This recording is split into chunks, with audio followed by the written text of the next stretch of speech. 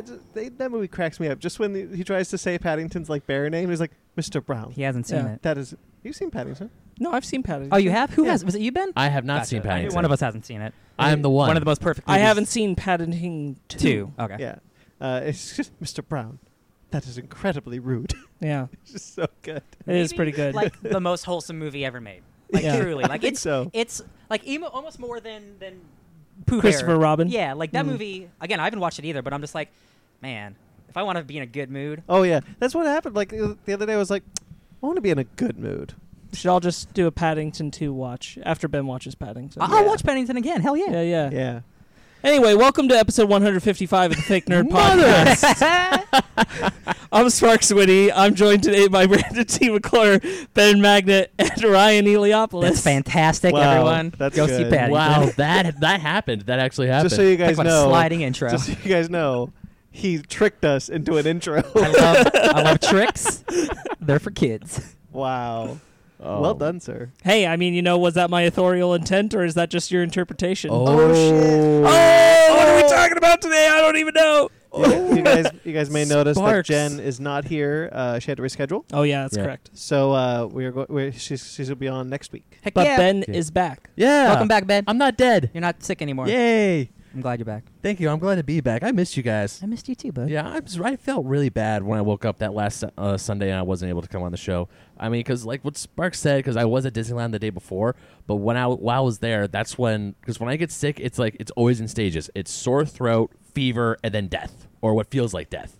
And right I was when about to say that got Uh-huh. really quickly. it's As what resurrected. It's what feels like death to me. Ben gets 1860s sick. Got it. So we need leeches, and oh, we're gonna drill a leeches. hole in your head. Oh no, let's not make do the that. spirits escape. No, but so That solves all your problems. yeah, A lobotomy. Well, halfway when I was enjoying my day at Disneyland, which was a fun day at Disneyland, I had my friend and we had a great time. Except like halfway into our day, the sore throat just like backhands me right across the face. So I go through the rest of the day like popping Halls like Tic Tacs to soothe my sore throat. Mm-hmm. And we're waiting in line for the tram. That's when the chills get in. Right when I get home, I feel like I have 102-degree fever or something. I was not in a good mood. Or Yeah. I was just feeling horrible. I woke up the next day and I'm like, be on the podcast. Yeah, like my girlfriend like feels my forehead. She's like, "Babe, you should stay home." I'm like, "I'm dying." Hey, man, it's allowed. I probably should. Yes. Well, I'm glad you're back and feeling Yeah, better. I feel a whole lot better, and I watched a lot of media this week. Holy crap! I'm glad. Let's talk about it. Yeah. What do you got? You go Oh first. shit! I guess I go. Yeah, I'm we're going first. rolling in the deep, baby. Yeah. So while I was homesick, I was watching The Boys. Hey, and I know that show. I actually finished the whole thing. You finished So- the whole thing while we were recording last week. Yeah, that's Like you were texting us. I got 2 more episodes left. 1 more episode left. Okay, I'm done. Can I come over? Yeah. well because we had to do our last episode of Swamp Thing. Yeah. Yeah. That's Hello, over. darkness, my old friend. Yo, man, The Boys is real good. I know we talked about it. No, I really, really like that show. Second season's in That- the works right now, baby. Hell yeah. Well, so like my 2 cents of The Boys, because you guys talked really well, a whole lot of it. Did you all finish it? One episode left. no. I'm 2 One episodes episode. behind. Okay. It's We still, thought there were 7 episodes, so we watched There- 7, and then there's actually 8. There's 8. Keep We in were all mind, Ben, wrong. you're going to get to say a lot because we're doing a Fake Nerd Watch Boys special with you. Cool. I really enjoyed it. That's Yeah. that's Super all I'm gonna duper. say about The Boys. I started watching Nightfall. Have you guys heard of that show? Is that the Mark Hamill one? Mark Hamill's in season 2. Okay, so So the first season, I saw the trailer for that. yeah, it's about the Knights. It's like Knights of the Templar Knights back Temporal? in the 13th century, trying to find the Holy Grail. I really like that show. It's like history accurate Game of Thrones because there's so much backstabbing. And And I like it's it. it's History Channel, right? yeah, it is. Yeah. It's I think it was their answer after Vikings. That makes sense. So they had Vikings, then they had Nightfall, and since I love like all the knights and all that jazz, I'm like, yeah, I really dig this show. And also, I finished Nightfall this week. I also finished an anime last night after I saw Scary Stories called High Score Girl on Netflix. Is it about video games? It is, Figures. yeah. I do not like the animation style. It's in the same CG animation style that a lot of the Netflix animes are in. So And cheap. I hate the style, but god damn You know it, what does I noticed about that animation style? What? Sorry, Ben, real quick. I was watching a review for Godzilla Monster Planet because I hate myself. Mm-hmm. And I was watching this review, and they're like, I don't get this animation. Look how stiff they are. And yet her boobs are the most jiggly things I've ever seen in my life. Yeah, that's an anime problem, And baby. I was like, oh my God, you're so right. Like, nobody has any motion, but her boobs are, like, differently animated. Yeah. Okay. There's also a lot of video games that have that problem too. Yeah. We're like, wow, your model looks really bad, but man, that boo physics are really working. Yeah. Boy, oh boy. See, Dead or Alive. Yes. Oh yeah. Like, yeah. I eat Dead or Alive series. Oh my Yeah. god. Yeah. Volleyball games, guys. Yeah. Anyway, sorry. But it's an anime that I do not like the animation style, but damn it, the whole series takes place in the early '90s one. So like as the Is show, it about arcades? yeah, it's at arcades. okay. So you got like King of Fighters, when the release of Street Fighter 2 Turbo came Oh, out. there's real games in it? Yeah, real games, Oh, real I might sprite have to work. watch this. It is. I really dig it. It takes it. And also there's a season 2 coming because after I finished it, there is a love story just thrown in there because I guess it has to. But Anime. it's really good. It's one of those things though when you're watching it's like, yeah, this is an anime Ben definitely likes. Yeah. Irene Coe, who does the art for the Legend of Korra comics, Ooh. she's started her own webcomic that's about fighting game communities, but it's like really anime and like super like Scott Pilgrim like, but in like Evo tournaments. So that makes me think of that. I'm like, I want more video game stuff. So like that actually sounds, now that like Street Fighter's actually in it, like that sounds pretty cool. Oh yeah, it's, like the main character, he's hanging out with this one girl, and she's like, "Yeah, my dad has an arcade machine, and you could just come over and play whenever you want." And they're supposed to go to a Christmas party, but then her dad shows up. I was like, "Hey, I just got the motherboard for Street Fighter 2 Super Street Fighter 2 Turbo," and he's all freaking out. So they skip the Christmas party and stay at her convenience store and outside in the snow playing Super Street Fighter 2 Turbo. That's cute. It's a really cute scene. One thing, real quick anecdote about arcade games in the 90s.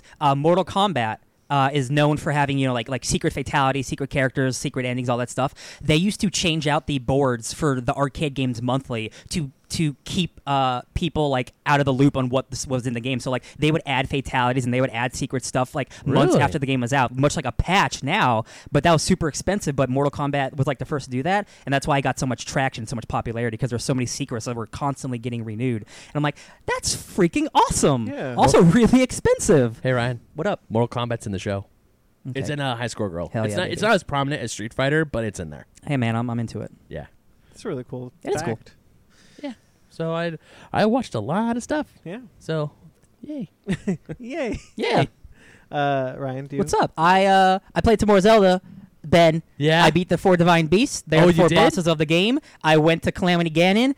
I was unprepared. You got I your ass thought whooped, I was going to didn't be able you? to beat the final boss like the same night that I beat the other 4 bosses. Hey, I need to prepare a lot more. Holy shit. You gotta go to a lot of shrines, buddy.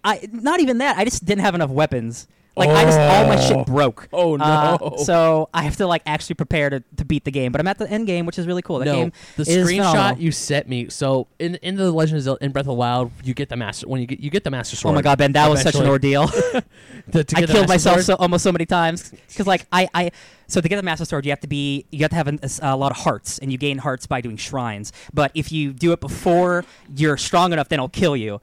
And the Deku Tree is like, "Yo, Link, you're not strong enough." But I kept trying it, and I kept trying it, and I eventually just did like 20 shrines in a row for like hours, and I got the Master Sword. And I sent Ben a screenshot, and I was like, Yeah. I feel accomplished." So you got the Master Sword is great, but the way he sent it because he's you can change your costume. Oh, I was or dressed your like a girl. Yeah, he was dressed like a girl. Yeah, there's a whole plot about you having to dress like a girl to get into this town that's only women, and they don't let men in, so you have to dress like a woman. And I'm like, oh, there's some really weird things about this game. I don't know what the message is you're trying to send here, Nintendo. It's very interesting. It's the Gerudo. There's but- no message. They just like weird things. Yeah, it's true. The Gerudo are super dope. Yeah, bunch they of are. bunch of cool ladies living in the desert. It's Yeah. too hot. Get out of the desert. Yep, but that screenshot you sent me of wearing the disguise, I'm like, oh, that's I'm great. basically wearing like a That's skirt great. and a belly shirt and one of those masks that Will Smith wears in Wild Wild West. I look like that character, but with the Master Sword. It's great. So that's Zelda. I did that. I didn't do much entertainment because Sparky Sparks was not here. So I was crying by myself a lot of the time. I'm just kidding. But I did read House of X #2, and I that also read that. that is a truly like in The Sixth Sense when you watch the whole movie and then you find out the twist and it makes you revisit the entire movie in a new light. That's what House of X does for the last 60 years of X-Men history. It's mind-blowing, and every issue keeps upping the ante, and I cannot believe that Marvel is allowing this to happen, because it is the only thing that like Image Comics allow. It is bananas, and you guys should really pick this up because it's like history in the making. My girlfriend is picking up the X-Men titles. Yes. So I'm reading it off of her. I'm not caught up. I haven't read Powers of X yet. There's only 3 issues. I'll probably do it this week. Yeah. But when I remember, I think Joshua Yale tweeted The that, IGN guy. yeah, like whether or not you're reading or not is kind of great to see everyone just The collectively conversation. talking about this. Like Yes. the Twitter conversation about comics is just dominated by X-Men, and I've never seen this before. Yeah, because X-Men have been kind of stagnant for almost 15 years. Yeah, but like you don't even see like you see like comic Twitter talk about some things, but you don't see like Twitter. Patrick talking- Willems, who's like a YouTuber talking about it, like other people outside of comics who are vaguely into comics. Yeah. Patrick's in the comics, but like people who are outside are like, well, this is getting my attention. It's because it's Jonathan Hickman, and that Yeah. dude is only a bold storyteller. He's not someone who does something generic or just to do it. So I found this out. He's been attached to the X-Men for over 2 years. Really? Yes. Yes. So all this stuff with Legion was true, and he decided he did not want to do DC. He can either do a Legion book or he can take over the X-Men. Yeah. So he's been planning this for 2 years, which makes me even sadder for Matthew Rosenberg, who's been writing the X-Men for the last 2 years, knowing his story was going to end and be thrown away. Right. But if you have a chance to write the X-Men, why don't you do it, right? Yeah. So it's kind of cool and kind of sad. But yeah, he's had this plan, and like, man, every issue is like, wow, you really thought this out, like hardcore, my man.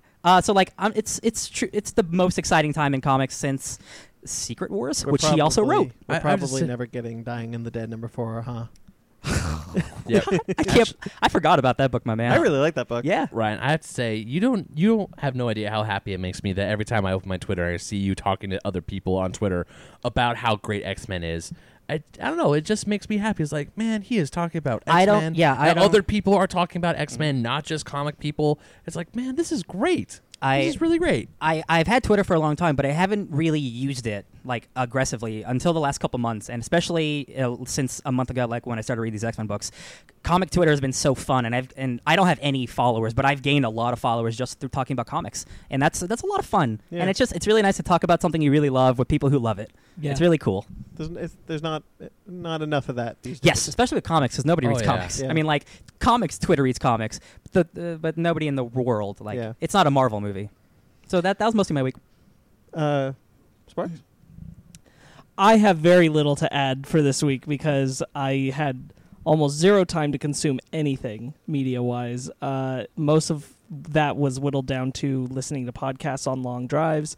I was out of town most of this week. I went back to Monterey to see my folks and to see friends and take care of things there because How are folks and friends? they're good. I talked to a lot of people who listen to this podcast, and we talked about things Oh, we're no. doing on the podcast and things they're excited about. And I was like, oh, yeah, we're thinking about this thing. And they're like, oh, that sounds real neat. And I'm like, oh, man, yeah, 8 months. No, it was really nice. I caught up with our friend Jeremy Vellucci. Hell yeah, a music lot of man. other friends of the podcast, people who've been on, Marty, Sam, all of them. I had a brief moment with a lot of people. Oh, speaking of Jeremy Vellucci, because we don't hear this, but our new intro was attached to this episode. Oh, correct, So yeah. Jeremy gave Jeremy us made new intro and outro. and outro. So you'll hear both of those. Sound really cool. I'm And happy if that- you're watching our episodes on YouTube, then there should be a new video to go along with that. Heck yeah. very so- cool. Yeah. Yeah. He and I talked a little bit of Suburban Proctologist. We talked a little bit of this, some things for this, something for our Downright Nerdy crossover episode. Yeah. We talked a little bit about that too. I realize I'm very prepared for the Downright Nerdy crossover. And it's not for like 5 months, so just Yeah. like, That's well, I good. think I Yeah. jumped the gun on this one. Michael Carls posted out a thing thanking me because I mailed him a bunch of gifts. And Yeah, I saw that. he's a cool guy. I'm glad that those gifts arrived safely. Yeah. Yeah. So lots of collaborative stuff talking about and all that. But otherwise, I listened to a lot of podcasts. I think I've got a new video game I'm gonna want to pick up real quick because it's short and What's it it called? sounds great. It's on the Switch. It's called Gato Roboto. Yep. Yeah, you're familiar. Yeah. It's a side scroller about a cat that jumps in a robot in space. All right then. So That sounds awesome. yeah, so I think I'm going to pick that up in the near future. Talk to our friend Marty, saying we need to hop on Marvel Ultimate Alliance 3 with I haven't him played because that he much has of it, and, so I'm ready to is do playing it. online. So, Hell yeah. but otherwise, I didn't get to see any movies this week. I didn't get to complete any shows. Everything up on YouTube. You still got YouTube stuff out. I did get YouTube stuff out from Monterey. I exported everything to a flash drive and then took it with me so I could upload it. Nice. Sweet. But that's how we got out our last We got Swamp two Thing. finales. We got two finales. We got our last Swamp Thing episode out for Fake Nerds Watch. which is very sad. And our last Shadow of the Colossus Basement Arcade episode out. Whoop, whoop, whoop. Whoop, whoop. And one of our podcast episodes. And the rest of it I was going to catch up on, but I wasn't here, so I wasn't able to. So this next week will be a big catch-up week. Any ideas, teases you want to tease for Basement Arcade? I mean, we've said it before. We're doing Sonic Mania next. Yeah. I'm going to be playing Yeah, that. Ryan's gonna be playing it. I'm gonna be watching. I just was replaying Sonic Mania the other night, Mhm. and that game's great. I've Can't been wait to listening to play the soundtrack. I've been listening to the soundtrack again. I'm like, man, this game is awesome. And, I'm so happy you're gonna play it. I just Figure remembered, I forgot to tell you guys, but I brought back some Xbox games that I know work on Xbox One. Ooh, So some stuff we can do there. Hell yeah, baby. But yes, so they'll be doing Sonic Mania. That's going out this week, the first episode, yeah? we haven't No, recorded we're it, gonna so do that in a no. while? Okay. no, we're taking a little A hiatus? I Yeah. wasn't sure. Okay. And, It's mostly for scheduling reasons. Yeah, Fake Nerd Watch. Fake Nerds Watch, we don't know exactly what the next week by week thing is going to be. We are doing 2 specials in the near future. One is going to be talking about Stranger Things season 3, which you're on, Brandon, Yeah. and another is Ben, Ryan, and I are going to talk about the entire season of The Boys. they're back in And town. we'll put those out really soon. But as far as a week to week thing, we still are undecided. Okay, then. I read Absolute Carnage #1. That's a terrifically awesome, way too expensive comic book. I cannot wait to read it. I'm very stoked. That Donny was Cates. an expensive It's book. 60 issue. It's 60 issues. It's 60 pages though, so it's 3 comics. Yeah. Sure. But I don't need to spend $8 on a comic. $8. But I It's mean, 3 like, issues. yeah, but I mean, like, House of X1 was 50, and that's was- 10 less pages, and it was $2 less. But the next issue for Absolute Carnage will be like 4, I think. Yeah. I think we're going down to standard event pricing after this. Let's see. I watched Midsummer. Yeah, and you liked it. I really liked it. Man, Yeah. that makes me so happy, Brandon. Yeah. Because that is such a strange movie. Like, every person, whether you like horror or not, like, you can walk in loving it or walk out hating it. So, Yeah. like, the fact you liked it, I think you're really going to like Hereditary then. Since you brought that up, I will clear this up because we have talked about how Ryan and I have wanted to do a Midsommar Oh, discussion. yeah. Ryan and I discussed it, and we've decided in October what Spooky time. we'll do a double review special on Midsommar and Hereditary, both films by Ari Aster, which you both are welcome to be The part most of. oppressing double Um, feature of all time. And that'll be part of our Halloween time releases. I'm not sure if I'd want to do that because while I did like Midsummer, I don't know if I have a lot to say about it. yeah. It was a. Really? It's like I have a lot to think about, Yeah. but like I don't really have a lot to just be like, yeah, like we normally do. Like I just kind of feel like I want to sit on it and I mean, think about it. this is in 2 months, so you Yeah, got maybe- time to think about it. Maybe that'll change. Mhm. Yeah, I posted on Instagram because I post all my movies that I watch on Instagram, and I was just like, it starts with like the most horrible thing that could ever happen to anybody, and then it doesn't get better. Yeah, Yep, I love it. And Yep. like I was glued, and we watched a really late showing. We went at like 10:30, and it's like 2 hours. It's 2 a hours long plus, movie. yeah. And Were there people there? yeah, That's Packed so house. surprising. Packed house. I can't believe it's still in theaters, actually. my girlfriend loved it, like she adored it, and I just kind of sat there like I couldn't take my eyes off the screen. It was I think Hereditary is a better movie, too. So I'm really excited for you to see Hereditary because I Yeah. think that is a better version of what type of movie he likes to make. yeah. Because this is, honestly, Midsommar is kind of more straightforward in a weird way, And whereas it- Hereditary is a lot more crazy. Hereditary is definitely because when I first got out, I was like, oh, I liked it, and like as I'm like as the more I think about it, the more like I appreciate it and the more I enjoy it. It's really interesting stuff. Yeah, yeah. I also saw Scary Stories to Tell in the Dark. same. Ben, you also saw that. Yeah, I did. I liked it. It was good. Yeah, it was. It was a fun time. Yeah, did you guys see it? No. No. There was Oh. a point towards the end. And there was- Well, I was wondering if Ryan saw it, but I knew you weren't able to see it. I see movies with Sparks. Oh. So if he didn't see it, I didn't see it. Oh. There But now was- we can go without Ben. Yeah! I was thinking, when are we going to go this week? I'd been thinking about it in my head. I'm like, when are we going to go? Because I want Ben to come with us, and Ben already saw it. So, F you, Ben. We'll go without you. Well, I'm sorry. Fanny wanted to go see it. Turn his so. mic off. I saw. There was a point where Scary Stories that never happened to me before in a horror movie, where I was just kind of sitting there going like, okay, I'm done being scared. Can you just tell me what's happening and we can move on? Like it was too scary, or there was so much scaring that like it kind of like it faded over you. Like, oh, it doesn't scare me anymore. Well, so I'm a baby. Yeah. So scary movies like really do a number on me. But there was a point in the Scary Stories to Tell in the Dark where I just wanted to know more about the mystery of what was happening in the movie. Then I wanted to be scared. I was just kind of like, okay, I know we got to do the scares, but like, can we wrap up the Like story? more story? Gotcha. I want more story. Not a criticism, just kind of where I was at. Yeah. I like the story a lot. I like all the actors. I thought they were all really good. It's an interesting one because it is structured in a way that you know when it's going to start getting scary. Isn't it just like Spooky or Goosebumps? Yeah. Yeah, this is definitely like a PG-13 version of Goosebumps, which is not a bad thing. Yeah. Because like the most recent horror movies we saw are all rated R. There's some blood. There's some death.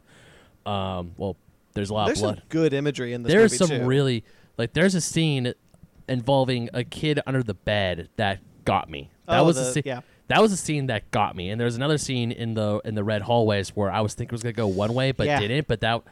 I want to say the really good thing about this movie for me is that yes, it has jump scares, but it also has like edge on your seat, and every worst case scenario is gunning through your head, and then when you see it actually happens, you're like, that's still freaking scary. Also, packed house.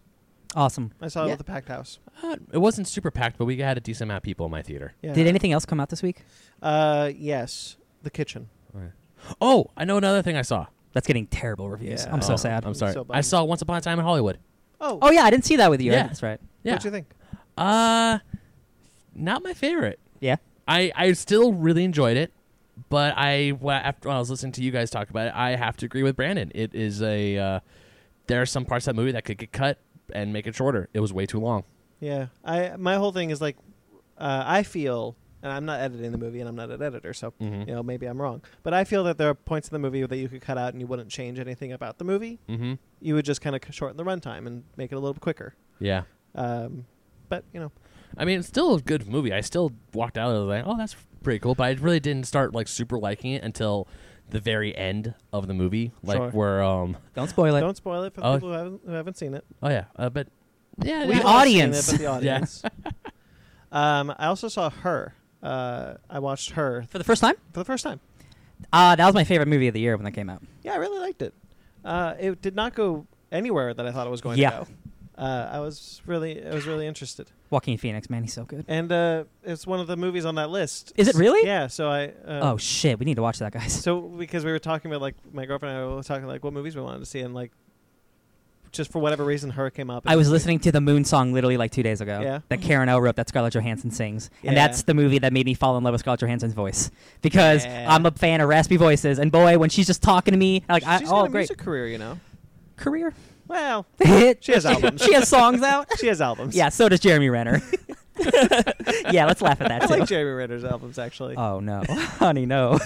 wait, is it Brandon. albums or Look, album? Look, I Album. like boy bands. I understand he sounds that- like a boy band. Brandon, I understand that you missed Three Doors Down, but that phase in our lives is over. It will It's never be over. It will never be over. I will go see the Backstreet Boys in concert, sir. It will never be over. Damn it. I'll see the Backstreet Boys. I won't see Jeremy Renner. My friend actually went and saw Backstreet Boys for her birthday just All right. recently. Yeah, they were. Oh, I see what you did That there. was well done. That was very well. Yeah, I have to agree. So yeah, so I saw Her. I liked Her. I love Scarlett Johansson. She could play anything. Yeah, totally. God. Yeah, it didn't go anywhere I thought it was going to go, but I really enjoyed it. Let's see. I finished Stranger Things. Obviously, I've caught up on Action Comics. My God, guys, I don't know what I'm missing from Action Comics that I'm reading it, but like, It's still not doing it for you? so it's Because I haven't read it. it is half doing it for me and half not. It is the most conflicting. Sometimes when I read a lot of the books that I pick up, like Immortal Hulk or Venom, or Justice League Dark or Justice League, like I put it down and go, "Wow, that was great." Mhm. When I put down Action Comics, I'm like, okay, and like I don't. So like I'm kind of like thinking about my reaction to things because I'm trying to cut down on my pull, but I'm reading it. Like part of the reason is I think Bendis has a good voice for Superman and a shit voice for Lois Lane. He's got a good voice for who's another character? The Question. I love his Question. I hate his Batman. Like I like go back and forth whenever these characters show up. Like I like them. I like some of the characters. I hate some of the other characters. And that just comes from the fact that he's not written these characters before. So that could change as time goes on. Hey, man, I'm not reading the Iron Man book. Like, you don't have to. If the book's not doing it for you anymore, you don't have to buy it. Right. And so but as I'm reading Action Comics, I'm really interested in the mystery of what he's building in Action Comics. I don't know. I'm not interested in Superman that much anymore, but what's happening with the Leviathan and with the Invisible Mafia, like that storyline is doing it for me. Is it actually an invisible mafia? No. Damn it. That's an awesome idea. that storyline Man. is doing it for me, but the characters aren't doing it for me. And so like I'm having this really conflicted feelings of reading this book. Like I Yeah. like it, but I don't. And there's no like in between there for me. That's fair. I've read the least of it. I read the first 6 issues of. I read that Man of Steel Man of mini, Steel miniseries. and then I read a couple of issues of Superman in action. I was Yeah. like, this is good, but like, it's not doing anything super different for Superman for me. Yeah. And as much as I like Bendis, I had to cut stuff out. And like Venom and like Immortal Hulk, like those kind of books are doing such a strange new thing where I'm like, I got to make some cuts, and it's sad that Bendis is the one that's getting cut. Yeah. And so I want to be reading a Bendis Superman book. And it's also my issue that I had with Wonder Comics. His teenagers, and I've noticed this. I noticed this a little bit with Riri Williams, but I'm noticing it a lot more with like Wonder Comics and the fact that he's writing like every teenage superhero in DC right now. He loves them. It's his thing. They all sound the same. Yeah. And like he writes his teenagers the exact same way every single time, and it never comes off as genuine to me. It always comes off as a 40-year-old man writing a teenager. And now that works for some people, and like the voice isn't like malicious. He's not doing a bad job at it. It's just I don't get it when I'm reading Tim Drake and Connor Kent and Impulse, and they all sound like the same person. Yeah. I'm not interested in that. I haven't read that, but like there are plenty of comics where I know exactly what you mean. Yeah. Because Bendis definitely does have. He works great with. I'm talking about his X-Men and his Avengers stuff. Yeah. He works great with big groups, and I think why his Avengers and X-Men work so well is because those are a bunch of old people. They're not teenagers. Yeah. And teenagers are they're younger, they're underdeveloped, they're learning who they're trying to be, so they can be written kind of the same. Yeah. And that's kind of a shame And because I think his Miles obviously is great. His Miles is great. Yeah. His Peter Parker was great. But like nowadays, like Bendis, like Riri Williams, like post Riri Williams, and I want to say specifically Riri had a similar problem for me.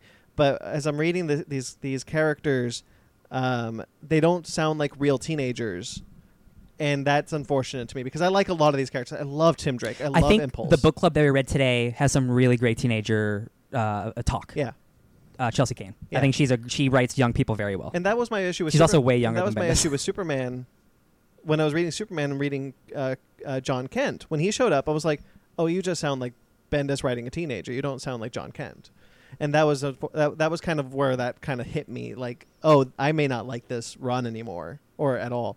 But I caught up on Avengers as well. Not caught up. I haven't hit War of the Realms yet, but I finished the Vampire Wars for Avengers. Holy shit, you guys! The Avengers Vampire Wars is awesome. Yeah, guys, Blade's dope. Blade's great. Blade is so cool. I love Blade being an Avenger. And Robbie goes to hell and meets Johnny Blaze, who's got a flaming crown above his head. It's great. Yeah, Love it. And then once you get to War of the Realms, that's it's Spider-Man riding on a Pegasus with Yeah. Thor, like fighting a frost giant. Like it's some good shit. Can't wait. It's my next arc. That Hell I'm yeah, reading in baby. Avengers. Anyway, that said, I almost screwed up my computer. Oh We're my fine. gosh, we're still fine. recording. I need help, guys. Yes, what's up? Not just from the guys in this room, but also the audience. And then help in I want good wishes, because I am writing 2 books. It's a lot of books. I am writing 2 books. I'm writing a sci-fi novel and a book that a publisher is interested in. Yay! I have reached out to a publisher. I just kind of did it on a whim. They're interested, and I'm not going to say what it is on air. And I'm really nervous saying that anyway. Do you have a deadline? No, but the publisher hasn't said yes yet. Okay. That's what Deadlines are what make or break people. Yeah, that is what I am asking from the audience. I just want good wishes. Put it out there in the universe. I want this publisher to say yes. It's looking like they want to. Just making sure they're not going to get sued if they do. So please, guys, if you could just, well wishes, I would greatly appreciate it. I really want this to happen for me. You got to make it happen for yourself, my man. I know, like, it's in the hands of the publisher. Yeah. It's in the hands of the publisher, and I'm in contact with the publisher, and they... And here's the thing, Brandon. Don't wait for a publisher to tell you to write a book. Just write a book. I'm writing... No, I'm... look, That's good. I'll show you my No, drafts if that's you good. want. That's what I mean. Like, I don't... Yeah. I am writing both books, but the fact that I have reached out to a publisher and they said that they were interested and that they're excited about this and like they want to do it, like the fact that has happened to me is something that I never thought I would ever do for myself. I never thought I would ever get to this point, and now that I am here, I want it to keep going. And unfortunately, right now it is in the hands of the publisher. So I'm hoping, and I want good wishes. I want just well wishes. That's all I really want. And hopefully I can make this happen for Oh myself. yeah, baby. And hey, man, if you don't have a publisher, you know what? Self-publishing. Ken did it. Yeah. Well, no, Ken didn't do it. Oh, I thought he got. Oh, just kidding. No. In fact, actually, there we'll talk about it off air, I'm sure, but like there is a correlation between what I'm doing and what Ken did. Gotcha. Mhm. So yeah, that's just it's a big deal for me that this is happening because Just stay on it, baby. I just never thought I'd do it, and Stay on it. And the fact that I'm writing these 2 books and they're coming along and I mean, hell, I think they're good, but it's a really big deal. That's awesome, dude. Really big deal. For Hell me. yeah. Yeah. All right, shall we move on? Anything else you guys want to touch on? Shall we move on? Comic books are pretty cool, you guys. That's They are it. pretty cool. That's all. Sparks, No, I got nothing. Ben. I'm good. All right, let's do the bread and butter. Nom nom noms. And here's your bread. And your butter. Okay, not in my ear, thank you. All right, guys, welcome into our news this week. We are starting off with some political discourse, because who doesn't love political discourse? Brandon doesn't love political No, he does discourse. not. So Brandon chose not to be part of this Yes. discussion because Mhm. it aggravates him, makes him upset with Which our is country, which completely is fair. absolutely fair. But that's Yeah. the reason I want to talk about it, because we need to talk about these things. We didn't talk about it last week. no, The sad events that happened with the 2 mass shootings. over the past couple weeks. Couple weeks. Yes. Yes, and since then, I actually looked today. There's been 252 other shootings, not mass shootings, but 252 killings yes. since the last report. So we're gonna talk about gun violence really quick, guys, because Universal decided to pull one of their movies called The Hunt. Is this a Blumhouse movie, right? Or I thought it was. Yeah, because it's the same people Yeah. that made The Purge and everything. Yeah. So yeah, Blumhouse, Universal is releasing it, but it's a Blumhouse production. we talked about this trailer last week. Yeah, it just looks like Yeah. like a whatever. Like We said, yeah, that looks fine. people are getting hunted by rich people. This is not an original concept. It looks It's like fine. Purge, but not Purge. Yeah, kind of Hunger sort of thing. Games kind of situation. Yeah. But after the tragedies that happened, instead of actually dealing with an actual problem, they decided to take the movie from theaters. They're not going to release it. Very much in the style of The Interview. I don't know if you guys remember The Interview, Uh-huh. the Seth Rogen movie, Yeah. where Which- Kim Jong-un said, "We're going to bomb America if you release this movie." It's a huge thing out of proportions. It was not a big deal. That's ridiculous. But was a very different, like, no, I'm just thing- saying, like, No, the I know, there- response. Yeah. It's stupid. And then Yeah, that yeah. movie turned out just like, whatever, who cares? It's a comedy. So Universal released a statement. While Universal Pictures has already paused the marketing campaign for The Hunt, after thoughtful consideration, the studio has decided to cancel our plans to release the film. We stand by our filmmakers and will continue to distribute films in partnership with bold and visionary creators like the ones associated with this satirical social thriller, but we understand that now is not the right time to release this film. So I have questions. Like, just from that trailer, I'm like, why? Why is this the film We that watched the crosses movie. the line? We watched the trailer for Ready or Not, Sure. which features people getting killed in this house. with Right. crossbows. Well, I mean, there's also Crossbows, shotguns, yes. the whole 9 yards. There are multiple trailers that come out every week that involve guns, but Yeah. for some reason, this movie specifically is getting targeted. Yeah, and I'm I like, don't this, understand why. This movie isn't about mass shootings. This Nope. movie isn't related to that. You know All what it's it is? related It's about to, rich people. it's about rich people Yeah. hunting poor people and Yeah. poor people arming themselves to kill them. And That's shitty. and the fact that that's the one that they're Yep. like, you know what, I think we should pull that. It almost seems like a sense of like, well, we don't want to give them any more ideas to be mad at rich people. Exactly. Yeah, it's not great. In a similar, This is the wrong kind of response. yes. This is why we don't talk about it, because like political talk, it's not fun. This is not why you come to this podcast. No. but we didn't want to talk about it last week. But this directly involves movies getting released that we talk about, video games getting released that we talk about. Sure. So it is involved in everything that we do. Like, where's the line on this, Universal? Are you not going to release any movies this year with guns in them? Is that where we're? Yeah. Is that what we're doing now? Sounds I would love to look at the release This- schedule. No, it doesn't sound like it. It This sounds like sounds- they're pulling just this one. Yeah, but this also sounds like a really bad slippery slope. That if a movie has a gun in it, then pull it. Yeah. That's not what's. Spe- That's not what's going to happen. Speaking of that, Walmart, known for selling God. guns, mostly in the South. When I lived in Yeah. Texas, I would go and buy airsoft guns right next to the stall where you can buy rifles for $150. Sure. Right? Walmart has said that they're going to pool their marketing and their like banners for violent video games. Also, some stores, probably in the South, because I've been to a Walmart recently in California and they haven't done this. They're going to pull mature video games as well, in a response to the shootings, because we all know video games cause violence. They have forever. Pong was the first video game, and there's been mass shootings since Pong ever since. Right, guys? Yep. That's the Yeah, historical it's- track record I know.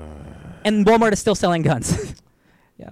and it's a type of thing that really is really bothersome, and it's a systemic problem that's been in this country for a long time. Yes. Yeah. And there's nothing we can do to fix it. I mean, except this vote? isn't new. No. This isn't new. There's always scapegoating away from what Always. the real problem Video is, games, which movies, is guns. music. Going to movies and video games is now apparently because Trump said it. Yes. That's really what happened. Is the president went out there and said video games are part of the and problem. this is not even a left-right thing. The president said video games are bad. And all of a That is sudden, fundamentally we're wrong. having this discussion again, which we haven't had in a 20 very years. long time. There was a guy, I think his name was like, I want to say Jack Johnson or James Johnson. He was a guy in the 90s, and his whole thing was like, video games are the worst thing on the planet. And he went through Congress, and everyone laughed at his ass. Oh no, I know exactly Yeah, what you're talking about. yeah, it was a huge There thing. was a representative that went on the news and said, "Look at Japan. Japan doesn't have mass shootings, and they don't have video games." And everybody went, "Wow, This you just proved you don't know your argument." Reggie Fils-Aimé, former director of Nintendo, Yeah, or president of Nintendo. president of Nintendo of America, he tweeted out, "Was like, guys, the two graphs about video game sales in other countries, including the United States, and gun violence. The top country that sold video games was South Korea. South Korea, Japan, United States. Those are the top three. Guess what?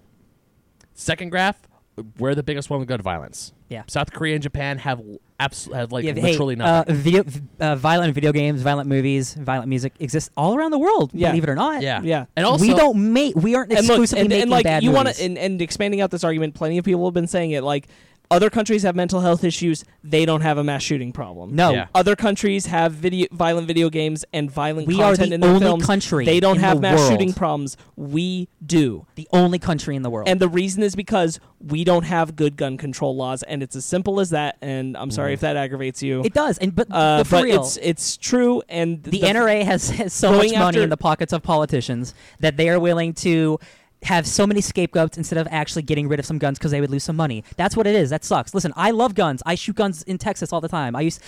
Last time I hung out with my dad before he passed, we went to a shooting range and we shot guns. Sure. Because it's guns have always been around. Guns are in other countries too. America is a very special problem where our freedom and you're allowed to do whatever you want. Nobody cares, and that's the problem. Is nobody cares because they're making money off of this, and at the end of the day, that's the problem. Is it's always about money, and it doesn't matter about lives. it always just aggravates me that when tragedies like this happen, people turn to they turn to they say mental health issues. They say people like this are sick. It's like, no, this was terrorism, guys. This was freaking terrorism. Every single shooter that we've had, the past three big shootings that have been on national news, all the shooters have been white. And listen, this is not me, Ryan Leopoulos, trying to get super left leaning. But the last shooter had guns in a Trump pose. Like he posed his guns in the letters of Trump, and he posted a picture. And his manifesto was saying how immigrants are taking over the country. Yeah, it was a race. It's the rhetoric of our own government that is causing young people to be this way. Yeah, but when people see stuff like this, they see it's public record, and yet people who we've been elected, they instantly turn their thing to video games. I fucking hate this argument. It's pissed me off then. It pisses me off Everyone now. knows that it's not true. Everybody on Everyone every side. does. Most politicians agree. Like, I can't believe we're having this debate again. It's a scapegoat because no one wants to solve any actual issues. I'm not gonna lie. I love seeing the memes. Like there was that Stranger Things meme where Steve comes out from the beginning of the series, again, seriously, is like video game players, and then it has Anyway, that's focusing on what the news is. Yeah. Let's talk about Walmart first. Walmart, this was the wrong move. Very wrong. Definitely. Take responsibility for your actual actions and what you're actually responsible for. This isn't it. You wanted to make a big change. You could have changed your gun laws. Yeah. Like you could have changed your policy on selling guns. You could have done that, and that would have sent a more powerful message. But you decided, video games. It makes me physically ill to think that after dozens of people have been murdered, that their logic to fix this is to take away the Call of Duty banner instead of take away the gun from the store, right? Because the guns make more money. Yeah, I think we can end it there, but I think it's something that go more. No, yeah. Go ahead. No, that's it. I was like, all right, I do want to go to Universal though. Universal had no good reason to do this. There was no pressure on them for this, as far as we can tell. There wasn't anything outside of this is a lot of guns in this movie. Maybe this isn't a good time. Otherwise, as far as we know, the film has nothing to do with mass shootings. No. And there is no. It's people dropped on an island. island. There is no direct connection, and so this makes no sense. This is a weird response. I mean, Again. I haven't seen the trailer for The Hunt, and just by hearing you guys describe it, it sounds like it's a battle royale sort of thing. It's basically just rich people hunting poor people. Yeah, Yeah. and it's a satirical comedy, or like dark comedy thriller. It's a dark, yeah. It's like Ray or Not. I see Ray or Not as a dark comedy. Yeah, it's like Ready or Not, but like a different version of that almost. Yeah. So why the hell would they want to pull this? It doesn't make It- any goddamn again, sense. What's the movie about? It's about rich people getting oppressed by poor people. yeah, like, and this that is sucks. That this like, makes no sense, and Yeah. it's a really bad precedent for them to start. it is. I have no clue where their thinking is coming from on this one. It just makes zero sense. Because you know, Blumhouse, like, this was not their decision. It was Sure. Universal. Yeah. I read the quote. Like, oh, we love working with our bold, passionate directors, except when they argue with our politics. And I'm like, guys, you just released Hobbs and Shaw. Are you going to go back and replace all the guns with Walkie-talkies. dude, I bet walkie-talkies? if we went to go see like a rated R movie today, we would see 5 trailers that have a bunch of guns in them. for Like, sure? It's just, this is bananas to me. I can't believe. It reminds me of Borderlands. Borderlands' whole thing is how they have billions of guns. Borderlands 3, it's like how every gun is like randomly generated. So their tagline is trillions of guns. Mm-hmm. Are you gonna ban Borderlands 3 because it has trillions of guns? No. Sure. And like no one's going after that game. No. And it's these stupid like. And also, I wonder. Sorry, Ben. Like the people behind the specifically like the Hunt. Like, does somebody have a vendetta against them, like a James Gunn situation? And that's shitty. That's super yeah. shitty. Apparently they do, and also me jumping. I'm a big thing. I'm like really pissed. I'm still pissed off at Universal for pulling The Hunt because I agree that's a stupid move. But I'm still like really pissed off that everyone's challenge is pointing the. It's not everyone though. It's well, just a the lot of stupid- people are pointing the finger at video games, and it always pisses me off. It's all the old 'Cause white men on Yeah, Fox it's like, News. oh, we got this. I'm like, guys, we have. It's because of people like you back in the '90s. We created the ESRB. It's because it's like It's the people who think Grand Theft Auto is only killing hookers. It's not an in-depth story about people turning to crime. It's not about families. It's not about playing games with your friends. It's about killing hookers. That's all it's about. Because to them, video games, that's all it is to them. Yeah. They don't see it like movies. They don't even see video games as an art form. They No, they see don't. is Call of Duty shooting people. That's Sure. instead of Animal Crossing or like any Nintendo Switch game where or you're playing with Minecraft. animals. Yeah. Yeah. Yeah, they don't. It's just a shame because like this is a conversation that I guarantee we can have in another year and nothing's going to be any different. Yeah, Yep. I mean, I feel like I could get on my soapbox and spat for hours about how this is stupid, but other people better than me have said it, more articulate me have said it. It still makes me very mad. And I think that's the key point is like what is this doing to change things? Nothing. Like honestly, as U.S. companies, Walmart, Universal, what is this doing to change things? What message are I'll you tell you what, sending? it's hurting Universal because that's a movie they're not going to make their money back on. Sure. And what message are you sending? Like what is the goal? I don't understand it. I don't either. Anyway, let's move on. Sorry, we had to talk. We had Sorry, to talk guys, about this. Guys. This was too much. Sometimes real life gets in the Too way. much junk. Yeah. of nerdy stuff. I hope you're still sticking around listening to us. Oh man, you know what? Everybody can enjoy guns. That's okay. That's yeah, not what we're talking again, about. Yeah, I love. Yeah. I'm a big fan of guns. All right, let's move on. Yeah. Hell yeah, let's talk about some actual bread and butter. Did you guys have fun? Yeah. What'd you all talk about? Nothing you want to Don't worry about it. Yeah. All right, then. Only good news. Let's do our bread and butter. All right. I love carbs, baby. Only good news. Ernie Colin died. Yeah. That's Hey, not good news. No, that's started. Yeah, that's what happens. That's Hello Darkness, My Old Friend news. Yeah. Ernie Colin is was a prominent comic book artist, right? He was an artist and a writer. He passed away this week at the age of 88. Long life. He Yeah. fortunately passed away battling cancer. Cancer. 88 is a decent life. Yeah. Yeah. It's still a shame he passed. I'm going to read off his list because a lot of this is a lot of older stuff I'm not familiar with, or I'm familiar but I never read it. Yeah, he started on Richie Rich and Casper the Friendly Ghost. Yep. He wrote Solar, Man character. of the Atom. Same He worked character. on Vampirella, Eerie, and Creepy. I'm familiar with those. Those are pre-Swamp Thing kind of spooky stuff. He created Arak, Son of Thunder, and Amethyst, Princess of Gemworld for DC. Oh, he created. He created one of my favorite things on the planet, Damage Control, with Dwayne McDuffie. And he was the DC editor over Wonder Woman, Flash, and Green Lantern in the 80s. So if you like those stories, he's one of the reasons they're great. He's a pivotal member of the 70s, 80s community. And again, he worked with Dwayne McDuffie on Damage Control, so that's the reason I love him. He has a great funny style, and it's a shame. The shame is gone. Yeah, it's too bad. Absolutely. He is, though, as you said, like a long life. He is definitely on the like longer life end of a lot of the deaths we've had to talk about in Yeah. the past Yeah, couple it's months. true. Yeah, So, grateful for everything he got to contribute. absolutely. Yeah, and Damage Control almost became a series. I'm still hoping one day. All right, so that's unfortunate.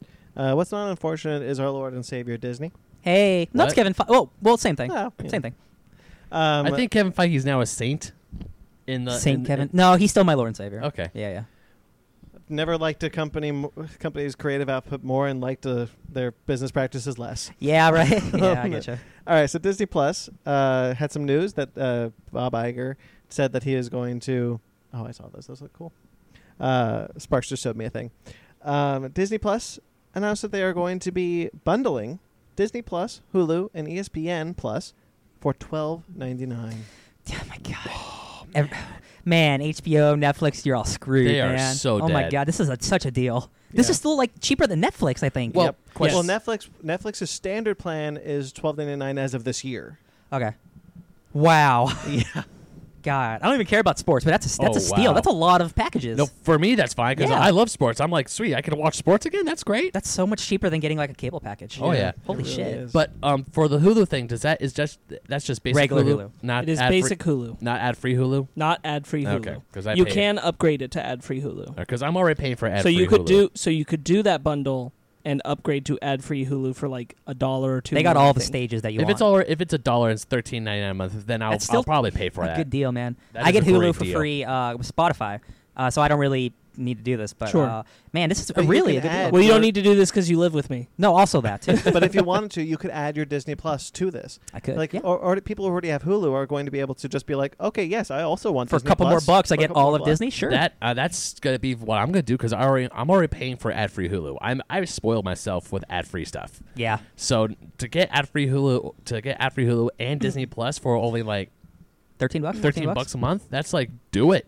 This is already great. For the price of Netflix, you get 3 streaming services. HBO Max That is insane. Man, That is, oh boy. I Yeah. cannot wait to see how much HBO Max is. Did you guys watch HBO Max's sizzle reel trailer? By the way, Yeah, it was dumb. No. it was real bad. It was real dumb. It was banking real hard on Game of Thrones. Oh, really? Yep. Yes, Oh yeah. that sucks. and weirdly Batwoman. Yep. But not the other CW shows. Nope.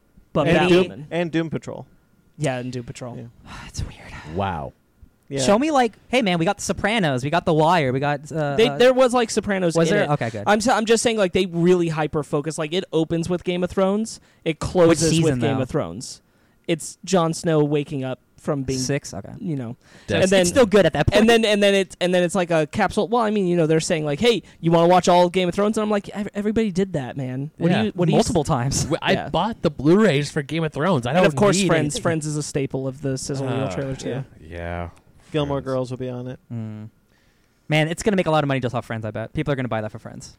It's kind of like when It people. really Not depends. me. It really depends on the price point, which is being rumored at 16. That's what I'm hearing. Yeah. Yeah, it's being rumored at $16.99, so really 17. Because at that point, like, yeah, you could get Friends on that, but I'm like, you could also just buy the Friends. DVD. Yeah. It's like when people are saying that they're going to get rid of Netflix because of The Office. I'm not going to get. Well, thankfully, my dad's paying for Netflix. I'm just. But you're not it's an like- Office There like. are reasons why I will get rid of Netflix soon, and it is not because of they're taking away The Office. I know. It's because they're going to take away everything. Taking away everything, Yeah. yeah. Man, they better not take away Nightfall. I really. Season 2 is coming on Tuesday. I really But see, like that show. That's the thing. Who owns Nightfall? History Channel? Yeah. Well, it depends on on who owns History Channel. Mhm. Perhaps History Channel is independently owned, and they have a deal with Netflix. So therefore, those shows will remain on Netflix. But we don't. I don't know that. I don't know that for sure. Right. The thing that's going to kill Netflix, the thing that's going to get people to stop subscribing to Netflix, are the fact that there's not going to be anything on except for original material, and half of that original material is shit. Yeah. Yeah, but everybody needs that Stranger Things fix, baby. And that's the thing. Like True. Stranger Things is a good enough show where like I don't like. Also, I've had Netflix for as long as I can remember, so Yeah. like there's no point in getting rid of it now, I guess. But like Stranger Things is good. The Marvel shows are gone. It's getting rid of all the shows that I binge watch. So it's like, what is really going to be left besides like Stranger Things? House of Cards is over, and I love that show. There's I a lot of loved like. that There's show. a It's lot over. of. I mean, like some of them are canceled, but there are original gems on Netflix. Love Death Robots. Love Getting a Death second Robots. season. Yeah, I need to see that. They just had that one with Linda Cardellini and Christina Applegate. Yeah, I don't remember the name.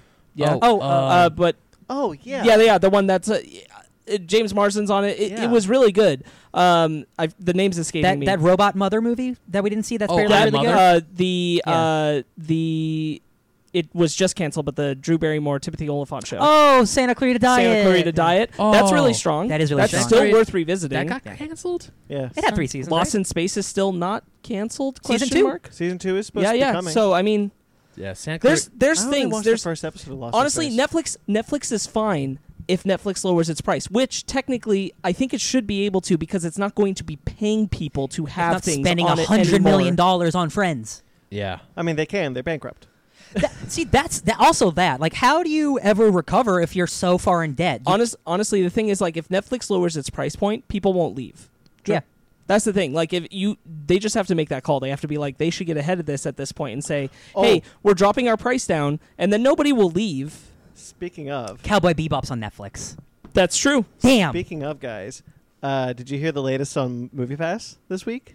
Oh shit, yeah. Yeah, Wait, holy that's still shit! that's Dude, still oh alive? no, yeah, go ahead, Brandon. This is juicy, baby. Apparently, they were changing people's passwords so they couldn't log in and watch movies. So they would have to either go and redo your password, when you forget, or they were just like, oh, I'm not going to see a movie today because they were using it too much. They were, yeah, Oh, and not only that, but there was a connection to the Fire Festival. Like one of the people, so I read this recently. There were people invested in MoviePass that had connections to the Fire Festival, that invested in the Fire Festival. That No oh boy, way.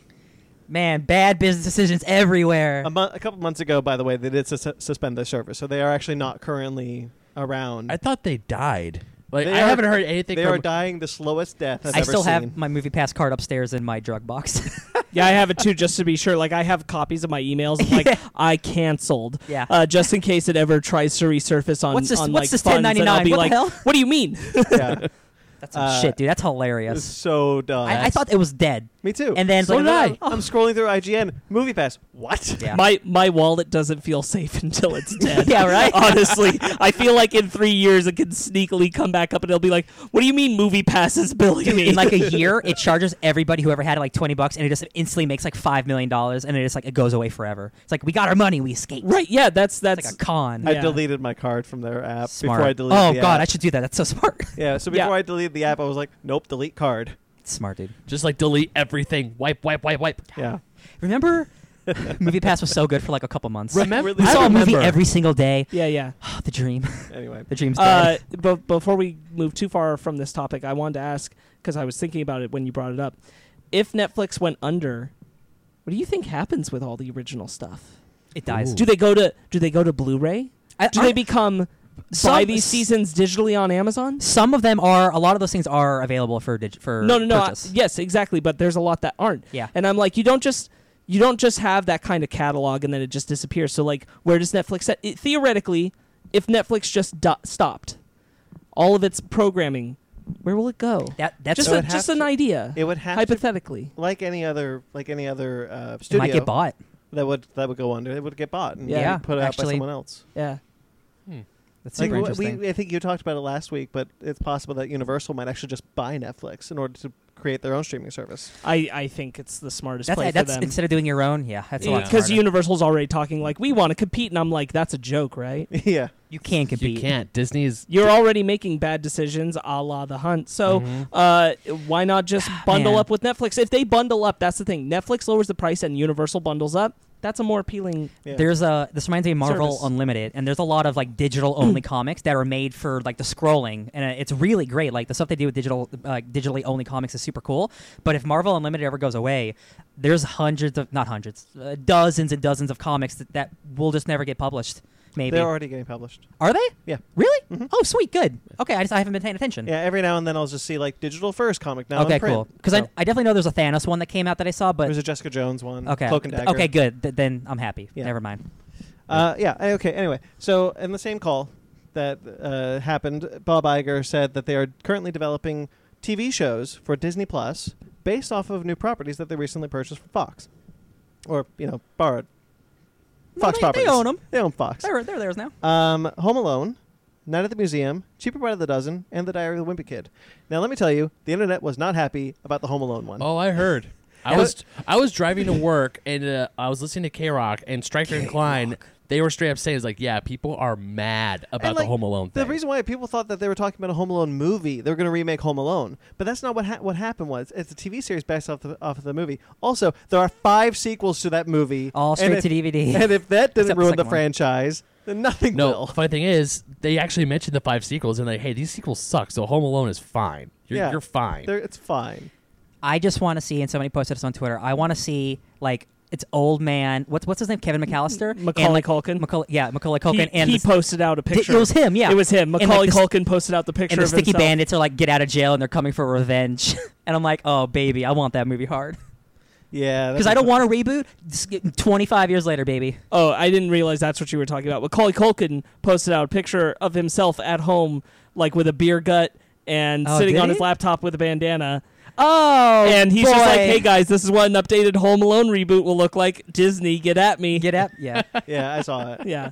He's been showing up on a lot of Red Letter Media stuff. It's great.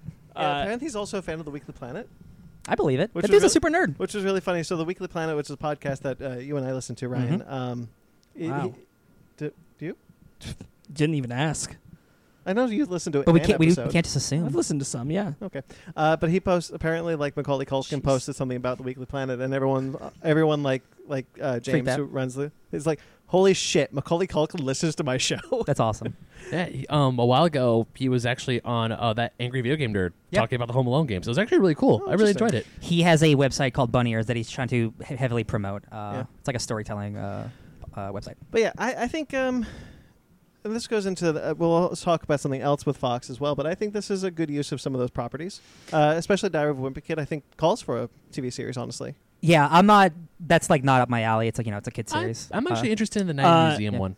Those Diary of a Wimpy Kid movies, the first three were actually excellent films. Were they? Yep. They were. Cool. They actually were. Saw all three in Um, theaters. I mean, like, yeah, they're made for families, for kids, but they're well made. Oh, yeah, And they're I'm sure. entertain. They're actually. And there's a pretty bunch of books, entertaining. right? I was surprised how well done they were. Yeah. To be honest with you. I didn't Yeah, see and the there's a fourth bunch of Booger's books. Revenge. And then the fourth one came out, and that was woof. Yikes. Did you see Yikes. it? No, because they recast and that looked real bad. Yeah, I didn't see it either. Oh. Yeah, I don't mean Night at the Museum could be a good TV series. Like, I think there's some good stuff here. Like the night guard goes into different parts of the museum. He learns more about different. It's like a different history period I every like week. all three of those movies, honestly. Yeah, they're fun. So do I. What's his name? Dan Stevens was Lancelot in the third one. I'll say, he was? Yeah. Oh, I'll say shit, I this. didn't recognize him. This feels very much like a. Well, it's no risk to us because these weren't franchises we cared about, so let's make these. And I want them to be more tactful with the things they got from Fox. I don't want them to just do it because they're like, well, that could be cool. Mhm. We could just slam that out real quick. I want them to have the same respect they have for the other franchises they own, which is like, okay, we don't do this unless we've really got a reason. Well, We don't do this unless we've got an idea. their remakes aren't that. Sure, but that's not so much. But that's not really what I mean. Sure. Because Take- that's like, doing they the got same. Marvel, they got that's Star doing the same Wars. story again. Yeah. I'm talking about Not their own how material. they don't make a Wreck-It Ralph sequel unless they feel like they want Sure. to. They don't make Frozen 2 except that it made a ton of money, and then they realize that they actually had a good idea. I thought Incredibles 2 was really good. Yeah, and that's Pixar. That's always been Pixar's policy. Yeah. But I mean, Disney's usually pretty stingy about returning to a franchise. Yeah. Most of the time. Not remaking it, but returning Well, to it. to be fair, like I just realized something a couple weeks ago that if you look at the revenue that comes into Disney, Marvel, Lucasfilm, Pixar, Disney Animation, Merchandise. it's just all four of those revenue streams give them good revenue. Like Mhm. that, a lot of revenue comes from those four studios that they own. Not a lot of revenue comes from Disney Studios. And that's their primary studio system. So I think that's why they've decided to focus mostly on remakes, because that brings in a lot of revenue. Unfortunately, yeah. So it's like, I think a lot of it came from like, well, if our major studio isn't bringing in revenue, what do we do? We'll Which just really their major studio should be their animation studio. it really should be. Yeah, it totally should. Anyway, moving on. But yeah, that that's is an interesting thing, Brandon. Yeah, like Disney itself like makes the least amount of money for themselves. Yeah, I mean, that's think super about, interesting. Think about all like the Disney movies, like the No, Disney yeah. Studios movies. Like most of them flopped before they started remaking all their animated films. yeah. That's super interesting. Yeah, like I thought that was really weird. The other thing is that they said, so Bob Iger and the same thing, same call. Bob Iger posted, because we get a lot of information from these calls now, which I think is real funny. So apparently Disney cited a Q3 loss of $1 billion. Oh boy. Oh wow. This is so dumb. So there's going to be a lot of dumb stuff, and there's kind of a worrying quote that I will read out. So one thing is, Disney was projected to make $21 billion. They only made $20 billion. Oh no! Oh. Oh no! Oh no. And like not even Our stocks. the stock like dropped 4% because of it, and like there's 3 major movies that are supposed to come out soon. Mhm. That's probably going to make $1.5 billion anyway. Oh, yeah. But so they blamed Dark Phoenix. Because once Dark Phoenix came out, they had owned Disney, they had owned Fox, and so that was now one of their revenue streams. So they blamed Dark Phoenix for that. Sure. I mean, it wasn't $1 billion only for Dark Phoenix. Yeah. But I mean, I'm sure it was definitely a disappointment for what they wanted for an X-Men movie. Sure. Yeah. So I totally understand that. Yeah. So Disney cited Fox's box office bomb, Dark Phoenix, as a major factor in that quote giant loss, along with marketing costs for other upcoming Fox films such as Ford v Ferrari. So Fox was Oh, putting that looks good. Yeah, that looks good. So Fox is putting a lot of marketing into a lot of their films, rightfully so. Like they got. I thought they had a good slate coming out this year. Like a lot of the movies that are coming out this year, I was kind of really excited about. Yeah, I'm really interested to see Ford v Ferrari. Me too. James Mangold, hell yeah. However, Bob Iger doesn't agree. Bob Iger says one of the biggest issues was the Fox Studio performance, which was well below where it had been, and well below where we hoped it would be when we made the acquisition. Mm-hmm. Basically, kind of talking about Was Alita a Fox movie? yes. Okay. Remember 26th Century Fox? Oh, yeah. Dude, yeah, that's awesome. So I'll just read the article from here. As a result, Disney has scrapped much of Fox's film development slate, with Iger tasking Disney Film Brass to take the Fox slate, in Iger's words, quote, in a new direction with an all-new development slate that will focus on a select group of properties. Iger told investors it will probably take a solid year, maybe 2 years, before we can have an impact on the films in production. We're all confident we're going to turn around the results of Fox live action. So that explains why their slate that came out didn't have any Fox films on it after next year, because obviously they're too well in production for next Yes. year to change anything. Ryan, you mentioned I'm a glass half empty kind of guy. I think you're not wrong about that. I try not to be. No, but for this situation, like the quote he gives, definitely there's more of a reason than I would think normally. Yeah. Because this definitely sees like, yeah, we're gonna get rid of some Fox movies. I'm like, We're he straight gonna- up said that. We're going to get rid of some Fox movies, and we're going to focus on franchises. Yeah. And that's the Disney model right now, focus on franchises. Yes. I was hoping that when Disney acquired Fox, they wouldn't go that route. They would allow Fox to be their independent properties, their less IP-driven properties, like Miramax or Touchstone was. But now that I'm seeing this quote, it kind of leads me to believe that that's not the case. Yeah. Again, I think the way he phrased it, and because it is by Bob Iger too, and we don't like that guy. It seems very negative. Bob Iger, 2022. What, 2024? 2024. Whatever. God, if he had a presidential election every 2 years, Jesus Christ. I think if we wait a year or two, I don't think it's going to be as bad as it is, because one, he'll be gone. It's true. But I do think if you just bought this huge company and then this last year of movies were bad, I can understand why you would go this way. Yeah. Like, they need to make money above everything else. That being said, like, Home Alone, Night at the Museum, those are all, like, huge blockbuster movies that can get turned into billion-dollar franchises. Yeah. I think the original properties are more in trouble than, like, doing something with Alien or Predator or Home Alone, like that stuff. Yeah. I think it's the original stuff that we really have to worry about. That's what I'm saying. Yes, Like, I do agree with that. I don't want them to get rid of the original properties. Yeah. I think we'll still see a Kingsman 3.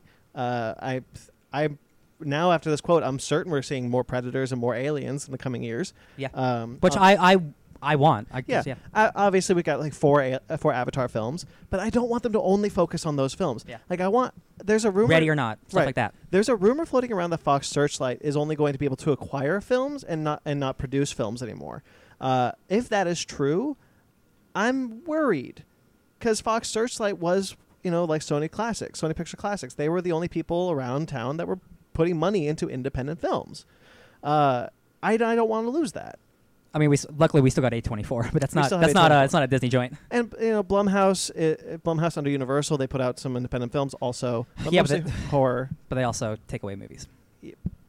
I wasn't there for that, Ryan. No, Spoiler I'm alert. just saying, like, Kidding. Universal like maybe isn't always the best. Right, but so there's not a lot of the IP-driven industry that we're in right now can't sustain itself for another decade. Let's say hypothetically another decade. I'm being a little generous there, honestly.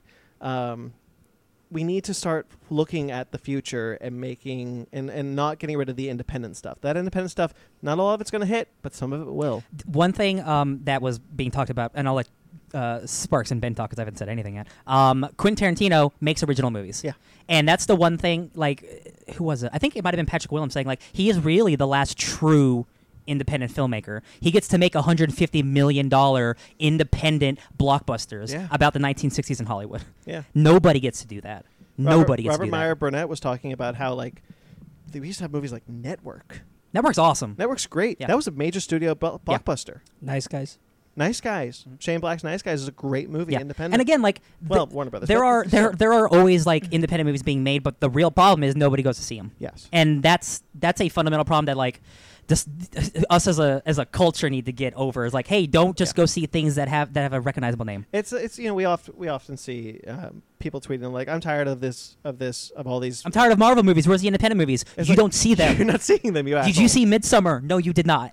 Midsummer did really well, actually. I was looking at the numbers. Somebody, oh my God, my coworker at work said, Ryan, I saw Midsummer and I thought of you. And I was like, that makes me so happy. Thank you. I'm the spooky guy at work. That makes me so happy. You're inquisitive. Do you have anything you wanted to add, Sparks? Well, okay, so real quick, like glass half positive, I think that this was kind of, in some ways, an inevitability of the acquisition. And what I'd like to believe, not that I'm saying it will happen, but what I'd like to believe is that you kind of need to get the house in order. Yeah. And that means, like, the franchise things have to be in a good place so that you can kind of let them be Right. manufacturing. And anything independent after that, you can kind of scout around. And you can bring that to the table. Once the house is built, you can start filling it with other things. Right. And I feel like that's kind of the position we're in, is that there was going to have to be reshuffling because Disney was getting a hold of properties that they hadn't signed off on. Of course, they were going to look at some of them and go, I don't know if we need this, especially coming from a studio that didn't have an entirely terrible slate lined up for this year, but did have things like Dark Phoenix on there that they'd shoved out, Yeah. in a way that Well, wasn't also handled we were well. Talk about when we were discussing about having an episode about the summer movie season. Sure. This summer movie season was shit. If you weren't a Marvel or a Disney movie, you failed. You yeah, bombed hard. Thinking about it, like there's some pretty bad ones. Wow. I mean, not even just like bad quality. Or a films. small studio film, Or because the A24 films did great. Yeah, you're right. Hell yeah. But there's a lot of like the. If you were in the big leagues, you didn't do so good if you weren't. Exactly. Yeah. Like it's been a bad summer for the industry. Like I was looking at the top 5. Alita's in the top 5. Alita almost bombed. So I'll Wow, put. really? So this Yeah. is this God is bless this is how Alita. I'm gonna put that. So that's my optimistic where I think that this can go, because this moment that we're in, this moment where we're in the beginning of what's actually happening at the studio and the change Yes. and what that means, you have to place set the things that are the major properties first so that you can trickle down to focusing on the smaller ones. Right. And I feel like that was inevitable, and it's not going to be for another 2 years because of how film production works that we're going to see if they start picking up more original things to fill in the spaces. Right. I think that can happen. I think it will happen. I do think that that's just kind of where we are. Sure. But going to your point, the big blockbuster bubble and big IPs, that bubble will burst. The thing is that we're probably already seeing it with what you just said about the summer. So I'm not so worried, because even if they are pulling all of the big IPs at Fox, independent films are still being made other places. Independent films are still getting audiences, and because we live in this age where a lot of people can make movies pretty easily And cheaply. if they have an idea, as long as it's not some giant epic, and then you know look at what The Lighthouse. they do well, and then they wind up getting hired at Marvel and they make a big epic movie there. That's kind of how things are going right now. Ryan Coogler made Fruitvale Station, and then he made Creed, and then he got to make the biggest movie of the year. So my point is, like, I'm not so worried about the future of independent and original material, because I think the audience is going to be thirsty for it, regardless of if the companies start pumping out only solid giant IPs. In fact, the more that I think they drive the market for that, the more that smaller studios like A24 are just going to rise up and Thrive. show, hey, look, we can just do this. We can just do whatever we want over here. This year, A24 moved from just a plain distributor to a financier. Oh, nice. Yeah, so they're actually putting money into movies now. which makes sense because they have the pool.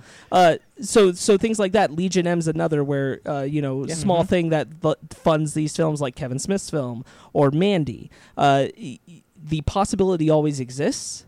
So I'm not so worried about the future of independent original films. They're going to find their ways to get out there. It's kind of a market you can't stop now. Yeah. Pushing towards larger IPs, if that is the decision, which I do agree with you, I think that's the bad way to go for the company. If they do it, it's going to backfire on them the same way that the way they handled things back in the early 2000s backfired on them. Sure. I get that. I also think if Fox Searchlight doesn't make their own movies and only acquires, I still think that could be a pretty good thing because that means that they're actively looking for new talent instead of just like using in-house stuff. They're reaching out to try to find new filmmakers, and I think that can also be a good thing. Yeah, I mean it's a give and take, really. Yeah. Again, it's like going to be we're not going to know this stuff for like 2 years. Right. General overall, I agree with you that that's not a great direction for the company. I hope it's not the lasting stance. Even if it is, though, the future of film is still bright in other places. Sure. I just want to clarify real quick. Looking at the top 5 box office of the year, just for it's $1 billion and then Alita with $400 million. Yikes. That is, so in the top 4 are Disney and then it's Alita. I'm really proud of Alita. But actually, yeah, that's kind of cool. But Alita came in at a loss. Like Because it was super expensive. they lost money on Alita, and that's in the top 5. Like holy crap!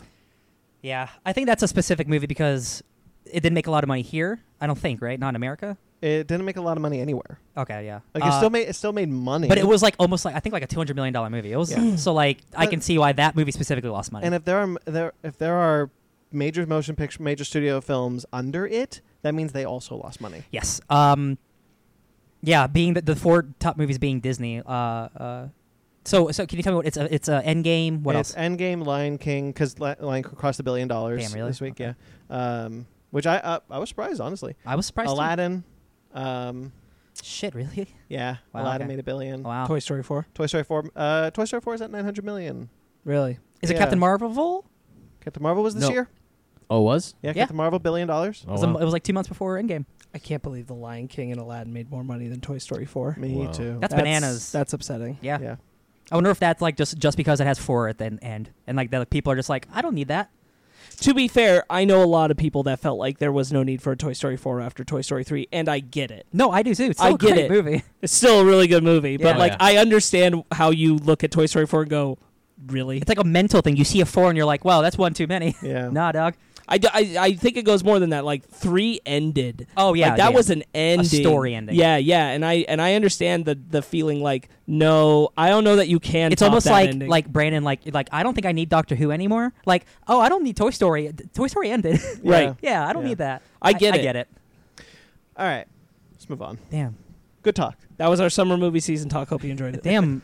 I'm so proud and sad for Alita. Right. Because like I like that movie and like it's super bold, but like it's so expensive. So it's like Yeah. so many factors. It's a shame. Anyway, moving on. Anywho. Speaking of Fox, Oh. Fox 2000 was gearing up production before they were ceremoniously buried and killed and gone and whatever. And I'm not bitter, but I mean, unceremoniously. yeah, whatever.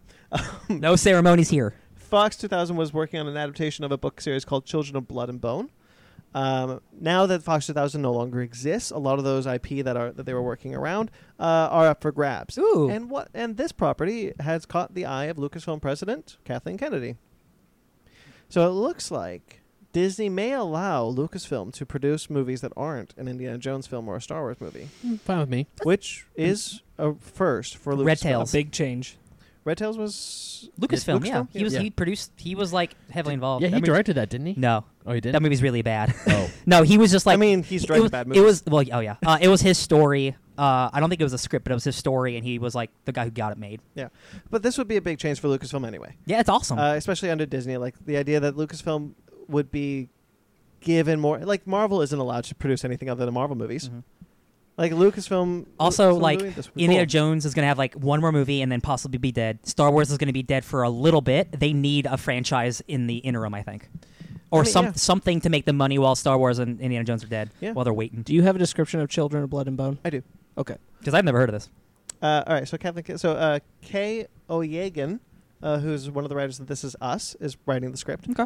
Um, So it's a sad movie. The novel, published by Henry Holt Books for young readers, conjures a stunning world of dark magic and danger as a young heroine teams up with a rogue princess to restore magic in the land of Orisha. Orisha. Sure. In the aftermath of her mother's death.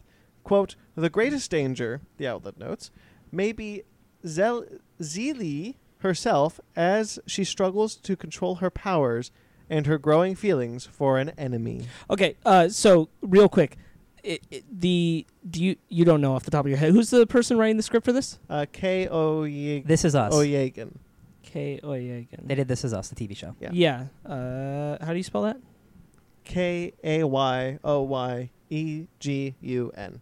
This is a young adult book? Yeah. Young adult series? Okay. Young adult fantasy series. Yeah. Okay, cool. Okay, I wanted to, not to be race profiling, I want to see if she was black. Because Children of Blood and Bone is a 2018 young adult fantasy novel by Nigerian-American novelist Tommy Adeyemi. Oh. The book, Adeyemi's debut novel and the first book in a planned trilogy, follows heroine Zili Adebola as she attempts to restore magic to the kingdom of Orisha following the ruling class Kosidan's brutal Bless suppression of the class of magic practitioners Zili belongs to the Magi. That sounds cool. So I was like, oh man, I really hope that's not like a white screenwriter doing Yeah. this, because that's a bad play. Yeah, that Man, I sounds want to cool. read this book. I want to read this book. That sounds great. Either Adding way- to cart. Either way, it looks like Disney is going to move forward with this property. Cool. Whether or not Lucasfilm is the one to do it, Kathleen Kennedy is trying. That's awesome. That's Yo, cool. I'm gonna read this book. We'll talk about this later. And you know what's really cool about Kathleen Kennedy? I've said before, is why Kathleen Kennedy is the type of producer Oh my that God, what a cover! Kathleen Kennedy is the type of producer that will do whatever she can to let you make the movie that you want to make. The Last Jedi. All of the Star Wars movies are Rogue One are exactly the type of movie. Han Solo? Well, it's the same movie that Ron Howard wanted to make. Yeah, okay. Yeah, It's true. not the movie that Lord and Miller wanted to No, make. it's true. Those films are the movies that those creators wanted to make. Yeah. And that's why I like. And they're big. Kathleen Those are Kennedy. big ass blockbusters too. Yes. So that's I'm cool. gonna need to get a dictionary, learn how to translate these things.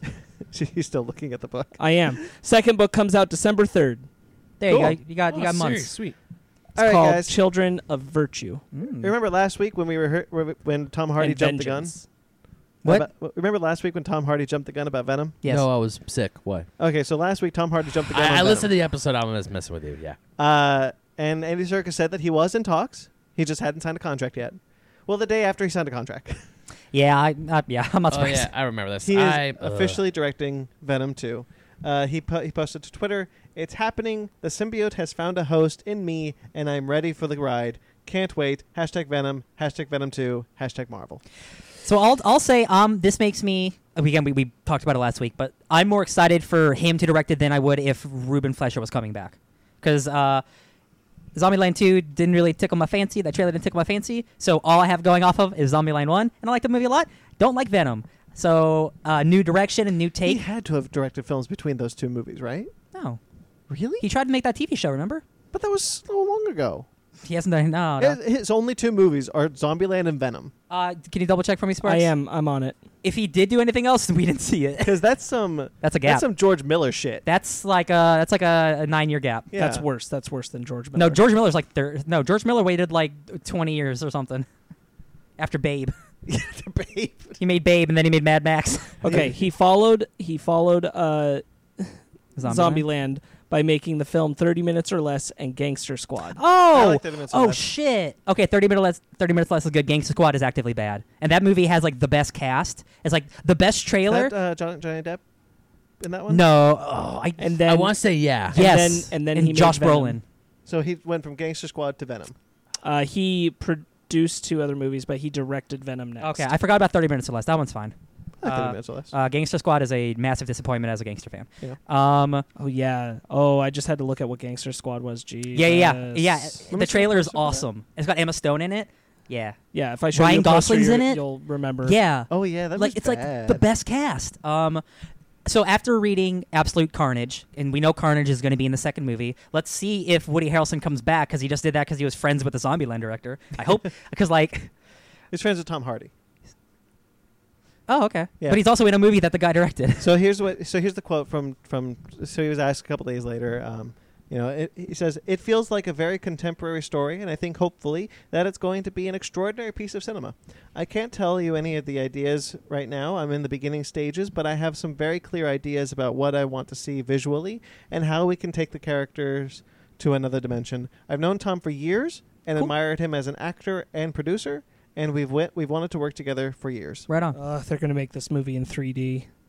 Well, I mean, every big movie's technically in 3D. If you I mean, if like you choose. really hard 3D. Yeah. Are they going to put Tom Hardy's face on the Venom symbiote like they did in Mowgli? No, please no. I haven't seen Mowgli, but apparently it's pretty good. I've heard mixed things. I don't know. I know Weekly Planet likes it. I will say Andy Serkis knows special effects and mocap better than anyone in Hollywood, probably. So, like, I am more positive on this outlook than if the Zombieland guy was coming back. Honestly, for Andy Serkis's second directorial film, this is not where I wanted him to go. Well, no, but like I imagine Mowgli didn't get him get the response that he wanted, right? Yeah. And so he's looking at Hollywood. He's like, how can I make a big move in Hollywood? I guess it's doing this shitty Marvel sequel, but he actually might make it good He might. because like everything he's been attached to so far. I mean, it's been good. That dude's talented. He's only ever directed second unit for A Hobbit, and Yeah. he did. But the Hobbit movies don't Mowgli. look bad. That's not the That's problem true. with the Hobbit movies. But I mean, he's not tested as a director for me to really make a good call here. No, I agree. Um, He's just been so surrounded by Hollywood and like the behind the scenes stuff for 20 years. Like, I'm just trying to look positive on Yeah, this no, any way I feel- can. I feel that. Any way I can. Venom sucks. Should we get some good news? Yes. Unless we have any more we want to say about Venom 2? I got nothing. All right. Hopefully Eminem comes back. I have nothing to add on what I said last week. So Hopefully Eminem comes back. All right. Oh, Event Horizon. Guys, we love Event Horizon here. Brandon and I do. yes, I also love Event Horizon. Sparks loves it. I knew that. I've never seen it. I also watched You're the in for a Weekly treat. Planet. Event Horizon is a shut up. Event Horizon, for those of you who don't know, is a haunted spaceship movie where the spaceship comes back from hell and Sam Neill is in it and he's demented. You could call it a ghost ship. You could. You could call it a ghost ship. Lawrence Spaceship. Fishburne's in it. It's a great movie. It is. It's super spooky. It's got great visuals. Sam Neill is real spooky in Yeah, it. he is. Oh yeah. Well, anyway, we've been seeing a lot of like Ad Astra, Night Flyers. We've been seeing a lot of things that like, oh my fuck, I god, forgot about Night Flyers. that looks. I'm totally getting like Event Horizon vibes from this. Well, do you know what we're going to get Event Horizon vibes from next? the TV show. The Event Horizon TV series coming to Amazon. Oh, to Amazon. Good. Yeah. Hell yeah. Do we have a team? Adam Wingard is directing it. That's fine. That's okay. I will forgive him. I won't forgive him, but he did Death Note. Like I won't forgive him. He did Death Note. other. I forget the other movies he directed. I think he did. I looked at his IMDb and like there's like one film I liked of his. Maybe two. Godzilla vs Kong isn't out yet. Oh, he's doing that too, right? I remember up until Death Note, I've liked his stuff. I'll say that. Yeah. He did the VHS stuff. I like VHS. Yeah. This is cool. I'm cool with it. Yeah, I'm really stoked to see more Event Horizon. I think this is a You're Next. That's what you're. Oh my God, Your Next He is did so Your good. Next and The Guest, which were both great. He did The Guest. Yeah, but he messed up Death Note. I know. I mean, okay, wait. To be fair, I don't blame him. That script was terrible. He was hired to make an American Death Note. So Wait, yes, did that you movie write is that bad. script? But The Guest and Your Next are like honestly two of the best horror movies of like that dude knows horror very well. He also did the latest Blair Witch. That's right, and like I don't hate that movie. That's fine. But yeah, he's got definitely a horror style that I think will translate perfectly to Event Horizon. Yeah. Oh yeah, hell yeah. I'm really stoked for an Event Horizon. Ben, TV series. we're gonna watch Event Horizon, and you're gonna love it, baby. Okay. Spooky ghosts, Event Horizon space is- ghost, coast to coast. He was not the writer of Death Note, so I don't blame Okay, him good. for the writing Okay. of it. Yeah, I'm super stoked for this series. Nothing is known yet. It's still early days, but hell yeah, Let's go to Demon He also Space. edits a lot of his movies. That's cool. that's cool. He edited Your Next, The Guest, like Godzilla vs. Kong? six of his other films. I don't think he's the editor for. Does he do the motion? It doesn't capture for list it Godzilla? anyway, Yeah. and he definitely didn't edit Death Note. Okay. All Cool. right. This is awesome. I'm really glad. Another show coming to Amazon is Simon Pegg and Nick Frost's TV series Truth Seekers. This will be the first TV series produced by Stolen Pictures, which is their production company. Super duper. It's created by by Simon Pegg and Nick Frost, and they will star in it as well. It's like spaced all over again. The show will center around a pair of ghost hunters, one of which is played by Nick Frost, who investigate ghost sightings and other paranormal activity. Simon Pegg is playing a character named Dave, but we don't know what. We don't know what. He's it a is. ghost. We don't know anything more. He's a ghost. Dave's a ghost. Come on, guys. This is the quote from Nick Frost. He says, Simon, Miles, and I, Miles is one of their producer partners, and everyone at Stolen Pictures are incredibly happy to be making True Seekers with our new partners, Amazon Prime Video. It's been nothing but a joyride in seeing this mad tale of paranormal conspiracy unfold in all its understated brilliance. Amazon's commitment and support of the show and of original programming generally showed us that we couldn't be collaborating with a bigger or better team. Right on. What was that haunted show about the spooky cops with Adam Scott and Shit. because I know heard I exactly was what so you're excited talking- for that show. Oh no! And then everyone said it was god awful and it it got was- Him canceled. and Craig Robson. Yeah. Yeah. Oh. And I was just like, God, it reminds me of that. I don't But remember. I hope that. But this is the good version of it. that was on Fox for a little. I bit, don't wasn't remember. It? I just remember seeing a commercial and it was really expensive and it was apparently really bad. Wasn't it like Ghosted? Ghosted? Ghosted. That's what it is. That's what it was called. Yes, Yeah. it was called Ghosted. Oh, I wow. think it got canceled like immediately. No, it got its full season. That's okay. I don't think it got a second season. That's fine. All right. Actually, I think it did, and then that Nobody watched and it. then that got changed when Disney got Fox. Good. Finally, something positive I from Disney guess. buying Fox. Letting bad things go. That's too bad. I really was really looking forward to that. I was too, man. I love those two guys. Yeah, and It's got then 16 episodes. Wow, that's a lot more episodes than I thought it had. okay, that's 16 hours. I'm never gonna watch. Maybe it got good at the end. Are they half-hour episodes? Because they Yeah. could blow through Mhm. 16 half-hour episodes. But you shouldn't. There's other things to watch. I mean, hell, it's like what, 6 hours? Yeah. 8 hours? Yeah, It's a day. it's true. All right. What's next? Walmart, but not the Walmart you think. DC Comics Oh, okay. I was like, just another Walmart. is continuing their Walmart line with their new additions.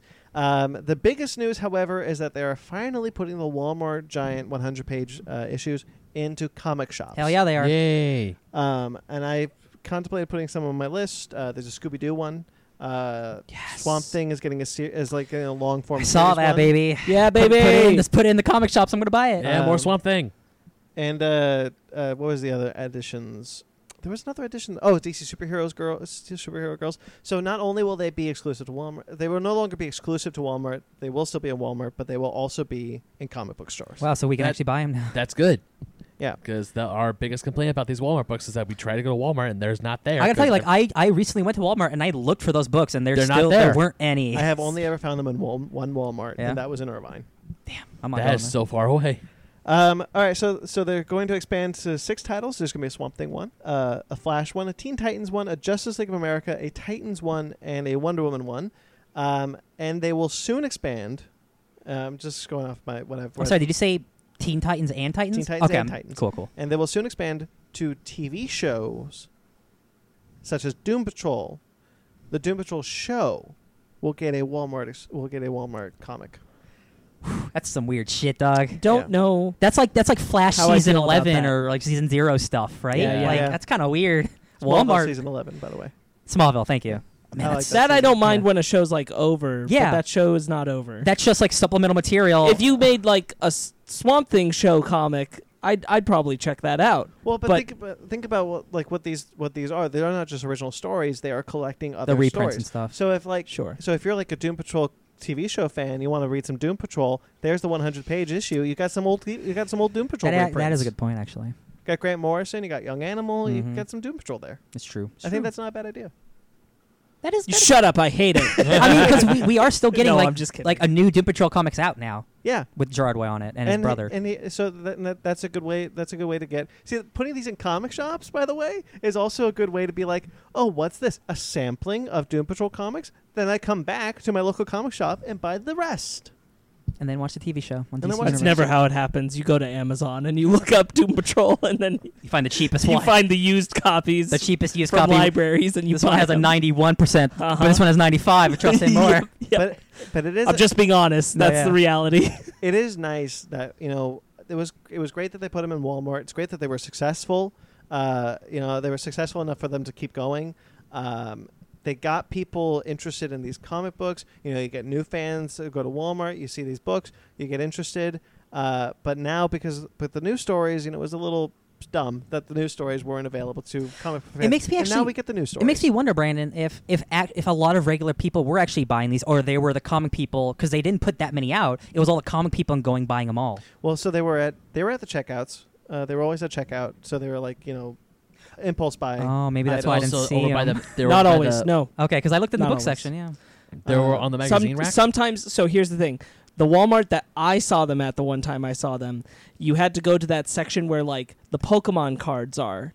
Oh, not the books? Oh. And then it's right there. Stupid. And there was like a little bin, like a cardboard bin, and that had the comics in it. Interesting. Wow, they don't even Wow. care. I Wow, guess it okay. depends on the Walmart. I guess so. Yeah. So I think in the beginning, But no, they were never near the books, Ryan. Maybe that's why I never found them. I think that in the beginning, probably a lot of like collectors went for them, but I think after a while that stopped. Yeah. Okay. And I've It's but- too much work. Yeah, it really is.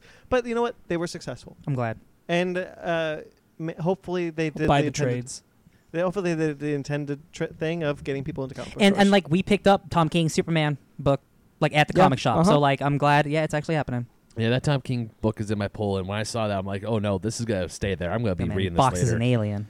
They turned a 12-issue series. They turned a 12-issue Walmart exclusive into a 6-issue miniseries. Hey man, do what you got to do. Yeah. All right, moving on. Moving on. Moving on up. Trailers. Let's do Oh it. man, we're here. Yeah, we're here. All right, We what are arrived starting in the with? trailer. Can we start with the one that makes me the most upset and just get it done? The Addams Family. Then. Yay! Da-da-da-da. This sucks. Da-da-da-da. I don't want to see it. Da-da-da-da.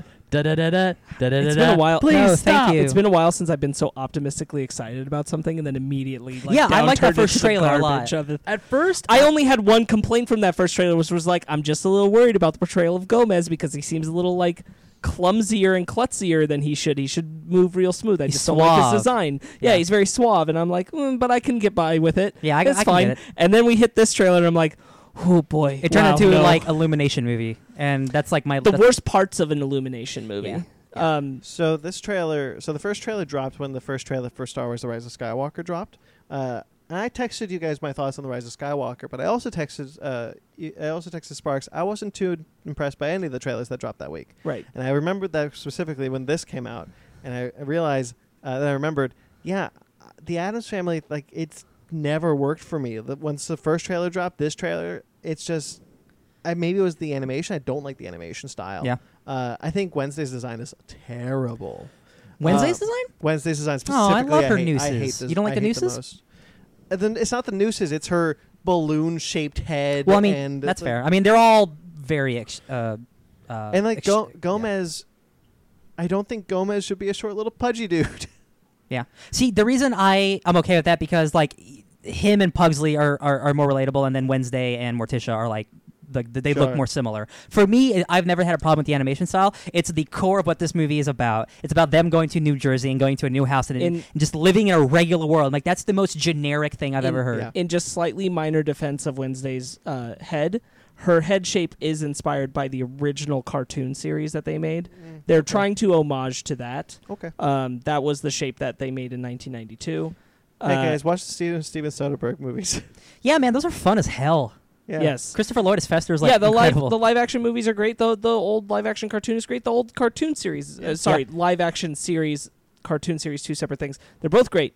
I never had a direct problem outside of Gomez with this animation style. I was like, this is it's a take. It's trying to do something, I like at least. I like the exaggeration on characteristics Exaggerate. of That's them. what I was trying to say. the word, yeah. And that was working for me. And then this trailer, it wasn't working for me anymore. And again, like the first trailer, it's all about like them doing Addams Family stuff in their house. Like that's what I like about it. And then the second trailer, the second that they saw the New Jersey sign, and I'm like, oh boy, Yeah. the fun of Addams Family is having regular people come to them, and like their house is super twisted and can kill you at any moment. And I hate the portrayal of every regular character we see in this trailer. Yeah. I'm like, I don't know Oh, who this yeah. is for. they're monsters. I don't know who this Like, is playing I- to. I don't care.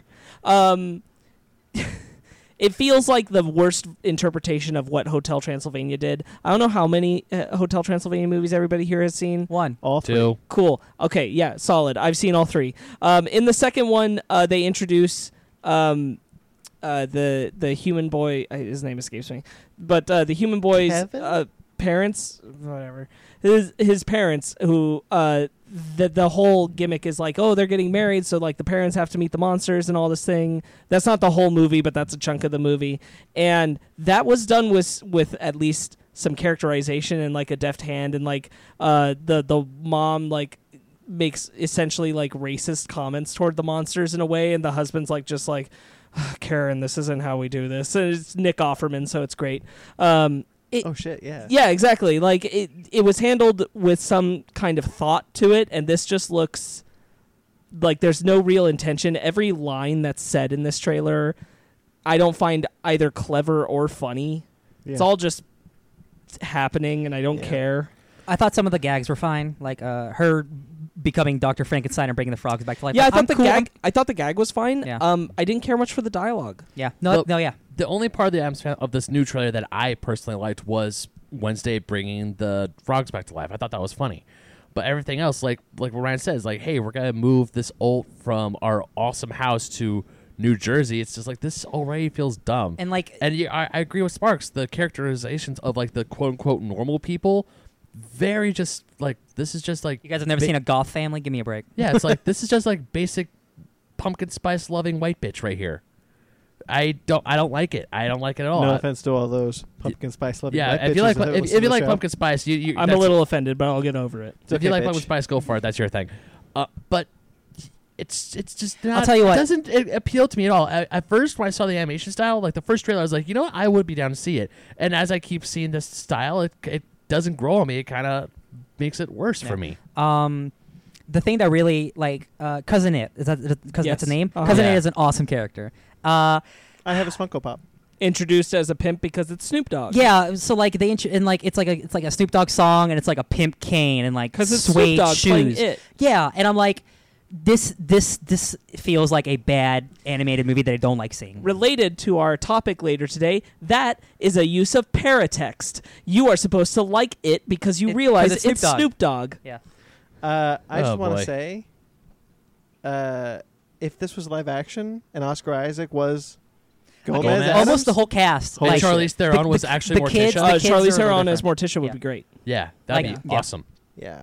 I would. Hey man, guys, watch the Steven Soderbergh movies. They're great. They're Yeah. coming to Blu-ray this year. man, Raul Julia, what a beautiful man. I because I'm making the comparison because this is very much like the kind of interpretation of Hotel Transylvania. The part of the not what the plot of those films are, but part of the gimmicks are when the monsters are interacting with people who have never interacted with the monsters before. Yeah. That happens in all three of the movies to a different degree.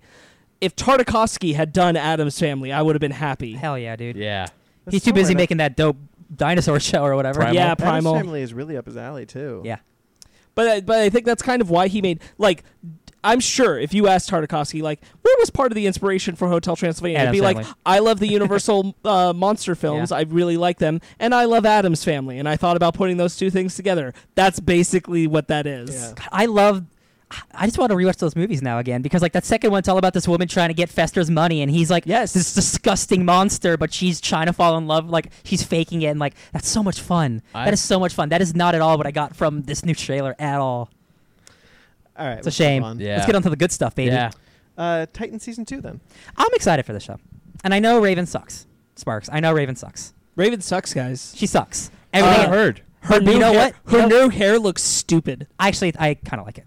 I mean, her it hair looks- before didn't look that good. So Yes. it's. Besides Raven, all the characterization I really enjoyed, and I love seeing Ian Glenn as Bruce Wayne. I love just showing Deathstroke because I already knew Deathstroke was in a show because you showed us Rose Wilson, who is his daughter. Sure. That means there's gonna be some awesome family dynamics between Bruce Wayne and Dick Grayson and Rose and her dad. I really That's like awesome. seeing Bruce Wayne. It's awesome, right? And that dude's awesome. Game of Thrones, baby. Doctor Who. Thank you. Oh, you're right. He was in 2 episodes of Doctor Who. There you go. All right. He was in Seasons of Thrones. I'm just saying. I know him from Doctor Who. Seasons. He was in 8 seasons. yeah. You know him from Game of Thrones too. You watch that. I did watch the beginning of Game of Thrones. There you go.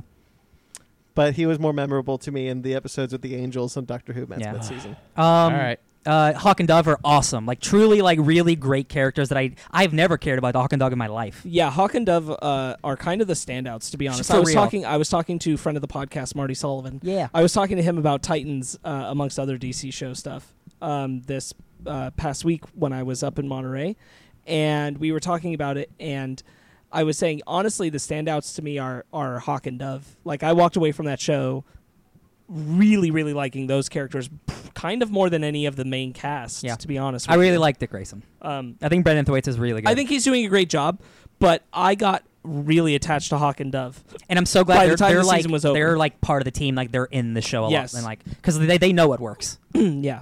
I think it doesn't really reveal a lot. Just like the Titans are back. You know what their vibe reminds me of? It reminds me a lot of what works for me in Cloak and Dagger. Oh yeah, Yeah. yeah, I can feel That's that. why I like Hawk and Dove so much. Like they got those characters as a couple down really well. If I the dig it. tone of this trailer was the tone of the first trailer for season 1, that show would have gone over very differently. Yeah, I think. And the show, that's kind of what the show is. It is a darker approach, but I think the marketing was kind of did a disservice to but what that the show actually was. But the show, the trailer for the show, the first trailer shows Robin killing 3 people. And he doesn't. Yeah, And it says F Batman. It's like you're trying to market this super hard when it's not what the show is actually. yeah. I'm like, that sucks. So kind of like, sucks. I think they did a misstep, and Yeah. I think this is correcting that. I agree. Yeah, I hope so. I'm so glad this is getting a second season and not Swamp Thing. Really? No, No. I just had to say it because Swamp Thing's dead forever. I'd very quickly kill Titans to have of Swamp Thing course. as much as I like Titans. We'll sacrifice Yes. all of everything for another season of Swamp Thing. Hell yeah, I've baby. never even seen it. It's good. But I'll do it anyway. Mhm. I sacrificed the show to get Swamp Thing back. Don't do that to me. I think that's going a little too far. Don't do that to me. Everything. Don't make us Ryan. pick our favorite child. Yeah, that's really hard. Everything, Ryan. Everything. God. Wonder Woman Bloodlines had a trailer. This is the new animated movie coming from DC Animation. I still hate Wonder Woman's outfit in these new movies. It's I've almost kind of grown just like it's Stockholm syndrome. I'm so used to it for like a decade now. I'm just like that's what it is. All right. This is her costume. This kind of looks like a retelling of her origins, but with more villains. Yeah. Jeffrey Donovan plays Steve Trevor. Mm-hmm. I think that's really cool because I like that actor. I haven't seen him in a long time. Yeah. You should really watch Fargo. Yeah, I know. Let's see. We got Cheetah. We got Poison. We got Cybermaid. Cybermaid. I think that's her name. Cybermaid. Sister Cyber. I don't know. I don't remember. Cyborg. Looks girl. okay. It doesn't. I mean, it looks about as good as any of the other animated films. Yeah, and I haven't watched like the last 3 Superman Yeah, ones. there's nothing exceptionally interesting here, and something that kind of irks me is that it's animated, and I feel like they're not doing anything. unique or new. No, like there's. She's Let just your fighting- imagination go she's wild. fighting in a how city. am I Ooh. watching like the same kind of animation stuff happening that I'd watch if I watched? No offense to it, but if I watched Justice League right now, like how am I not watching anything new? Yeah. And again, Your like, animation. I feel like Be they're creative. they're trying to pull like the way of the Wonder Woman movie. Like, oh, it's Steve Trevor landing. It's like an attack on Themyscira, but it's like bad guys instead of World War II people. I also have a request from our friend Marty Sullivan since I brought him up, and we're Oh. talking about DC animated stuff. He really, really wants us to watch the Batman Samurai film. Batman Oh, Ninja. Batman Ninja? Batman I've heard Ninja, yeah. awesome things. He really wants us to watch that, and he wants us to at least share with him our thoughts on it. I would love to for a fan. Hell Because yeah. All right. he had a whole thing with me where he went, it was wild, and I'm like, this is coming from you, and he was like, I didn't know what to think. I've heard some crazy things about it. Yeah. And I've heard very mixed things about it. I have too, but like in the way where like, oh, I think I'm gonna love it because it's batshit nuts. Yeah. Like it goes overboard, like how crazy it is. I mean, I have it, so I do intend to watch We it. have it on DC Universe, so we just need to pop it up. I could do that. Pop it in. Invader Zim also had another trailer. It's like 9th trailer in a row. This one actually. An actual trailer. All right, actual stop plot me if trailer. you've heard this before. So the plot of this movie appears to be this guy named Zim. He's an alien. He's invading the Earth, and he's What about in Gur? disguise as a human. He's got Gur with him, and a there's this robot. kid named Dib who's convinced that he knows that Zim Stop! is an alien. I heard this before, and it's the entire plot of the whole series. Oh dang! Well, this is more of that. Oh, great. Okay, Works for me. Honestly, I think you'll enjoy it. probably. It's not really going to come up in your mind. Barely an You know what? inconvenience. There you go. You know what? yeah. I have a weird thing with Invader Zim, like really weird, because when that show first came out, I was obsessed with it. I was freaking too. loved it. And then I was my first freshman year of college before I met you, Brandon. There's some friends of mine who had the whole series on DVD, and we would watch it. And then as I'm rewatching it as an adult, I'm like, this is what? I don't know if I like this anymore. It was always weird, and that's why I loved Yeah, it. like so we were talking about Netflix originals earlier. This is Rock- a Netflix original. No, I know, but Rocko's Modern Life is on Netflix right now. Oh. They put the movie I forgot what it's called, but the movie that was supposed to be on Nickelodeon is now on Netflix. We That's saw awesome. it. This is That- the same thing. That was was- part of this news with Oh. Invader Zim when we talked about it a few months ago. Okay. We said Invader Zim and Rocco were coming Oh, yeah. to Netflix. Yeah, but you would think Rocko's Modern Life, one of the shows that of the 90s, everyone's like, oh my God, I'm so happy it's back.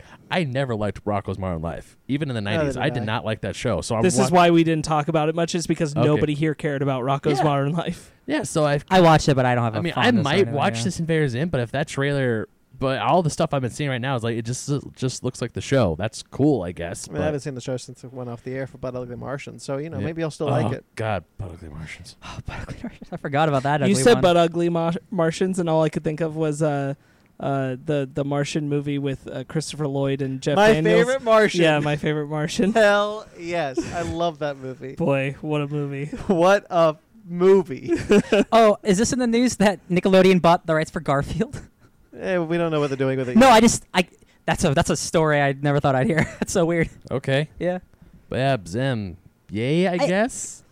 The animation looks great. It I wish does. this was an actual trailer that told me something Yeah, new. the That's animation. all. The animation does look good. I mean, it's better than the last trailer, which was just him laughing in a Dude, the toilet. last Yeah. 3 times we talked about it have been 10-second trailers. Yeah. Like, I give me something to make me want to watch this. Wow, it's the same thing from the show. I give me another something. or that else. first trailer they put out where it was just music and no dialogue. It's like, Now, give me dialogue. Going back to the Nickelodeon Garfield news. Now, did they announce that it will in fact be Gazorpazorp Field from Rick and Morty, or is it just going to be Garfield? No, it's just Garfield. Because that creates different interests on my end. It's just Garfield. Unfortunately, The reason. So I thought about the news. The it was news- actually a joke. I just, No, but like I thought about putting it on there because apparently Viacom and Viacom will be is thinking about remerging Paramount and CBS, and this is part of that. So that's kind of neat. Garfield. A tale of two kitties. All right. Anything else you guys wanted to touch on before we move on? Let me think about it. No, probably not. Sparks. No, I don't think so. All right. Let's do our topic. All right. Then for our main topic, you guys may have heard of a little movie called Avengers Endgame. Oh, my gosh. just that tiny little indie film that hardly made any money? Yeah. Oh, do you mean all the money?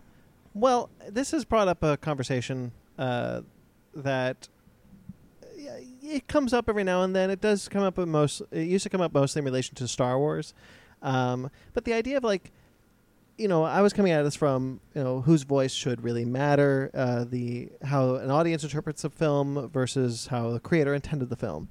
You hear that a lot with Star Wars, definitely. Like people actively fight George Lucas's vision of Star Wars a lot of the time until we get to the sequels, and then they don't, and then they forget that conveniently.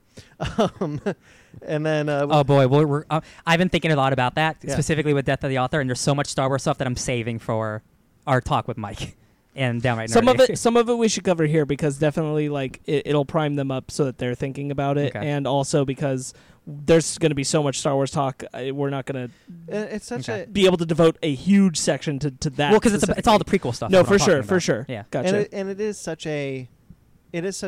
is where this came from, as far as like our geek sphere. Also, Harry Potter after Harry Potter, after the fact, exactly. J.K. just can't stop talking. She really needs to. But for Avengers Endgame, this came up with the conversation that we have seen the conflicting reports from the Russo brothers and Marcus McFeely. People who made the movie.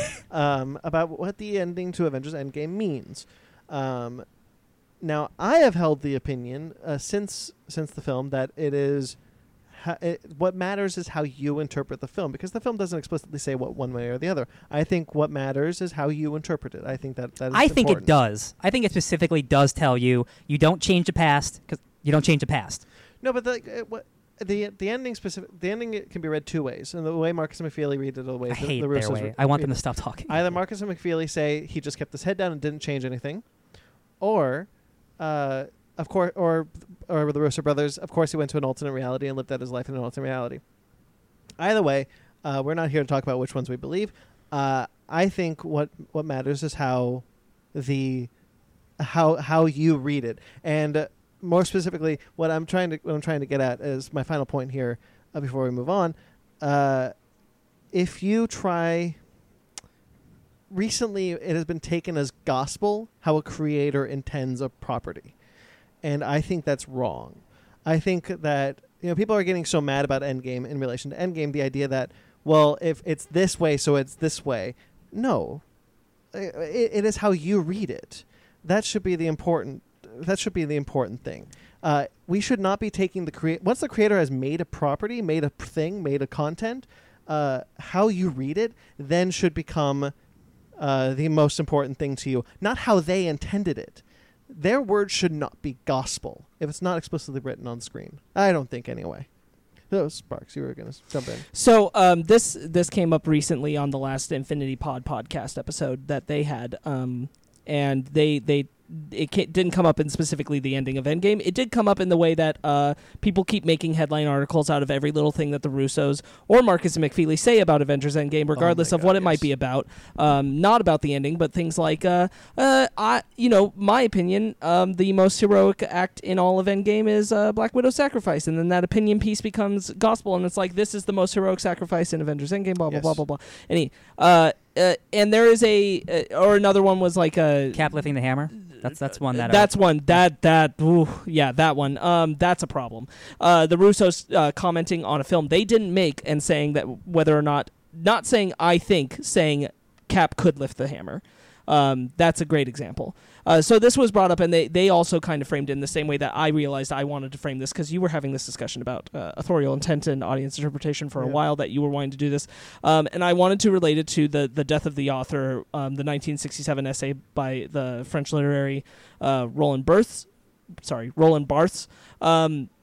which is something that I wanted to revisit, and in the sense that was something written then, and social media wasn't such a pervasive existence, and that has made nobody this whole can hear problem, your opinion. That has made this whole problem far worse. And then I know you watched the Lindsay Ailes video. I'm sure Ryan did. Ben, you also did. Watched it. So Lindsay Ailes also has an excellent video I'll link it in the show notes. really sums up like what Death of the Author means in the modern age, and we're kind of bouncing off and responding to that in relation to our nerd culture discussion. So, that if you want to know more about that specifically, go check out her video. It's a great summation of like what Death of the Author actually means, why it's prevalent today. Okay? Yeah, I'll link that in the show notes. So something that bothers me with the Avengers Endgame one is that, real quick before we get into all the rest of it, is that I do stand by that, like, Marcus and McFeely should shut up, and so should the Russos, but like Marcus and McFeely should shut up because it doesn't even make sense, because they established rules of time travel in their movie that they wrote. It's not ambiguous. You either are That's paying why I attention to disagree. those It's rules. not ambiguous. It's the You're either rules paying of the attention to movie. those rules or you're not, and they clearly have a different intention that doesn't make sense, and that's they whatever. make fun of Back to the Future because it's not Back to the Future. Anyway, yes.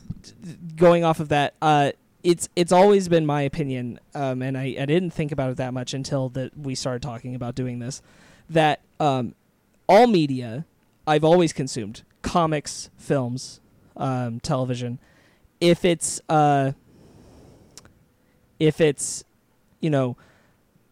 put out there, I treat it like a painting. It's art that you're meant to get your impression out of. I don't often, when I do look, and I do on occasion, look at art, just paintings, and I don't often try to find the title even, or understand what the artist had to say about why they made this piece, unless I feel like I have a really good reason to, unless I want to understand textually why they made it. But I don't often find myself doing that. A great example of this recently would be Us.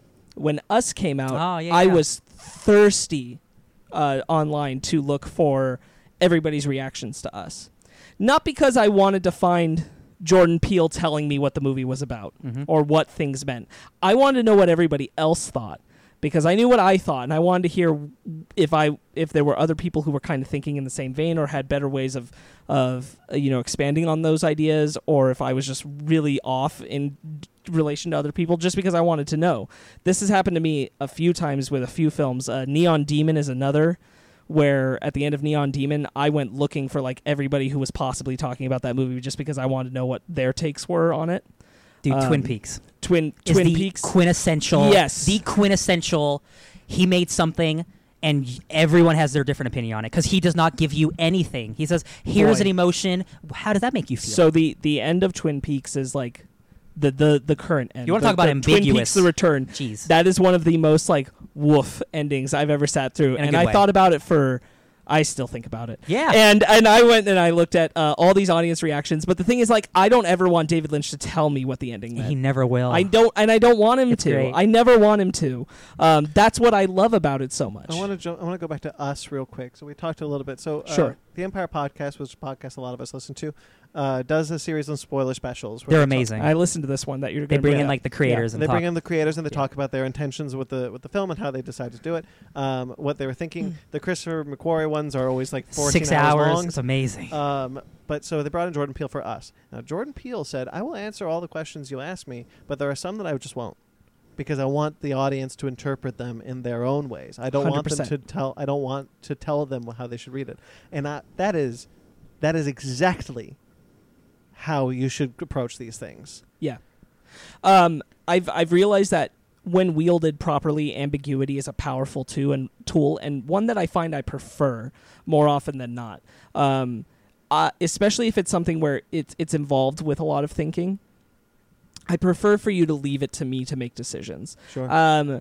Another example I'll bring up. I don't know if anybody ever saw this movie, but there was a movie called Devil that Yeah. was The shopped elevator around as movie. being Yep. produced by Shyamalan, I but saw it it in wasn't theaters. directed by him. Yeah. Okay. Kind of spoilers for the end of that movie. No, nobody cares. If you watch that movie, when I first saw it, if the movie had cut 5 minutes earlier and ended with this man who had been in the elevator and confessed to his sins of how he was responsible for the death of the daughter I don't remember the details. of but yeah. the cop who arrested him, and then he's sitting in that cop's car after everything he just went through in the elevator, which was like all this horrible shit, and they're sitting in silence for a while. And if they just ended the movie right there, holy crap, that movie would be incredible. Also, that movie's not that bad. But that no, it's not that bad. But the ending would have been incredible. I would have talked about that for forever. Instead, after this long stint of silence, which is where they should have cut, they instead give you an answer and resolution between those two characters. And it's kind of like, okay. I would not be surprised if like the director had a vision of how he wanted to end it, and the studio's like, "I'm confused.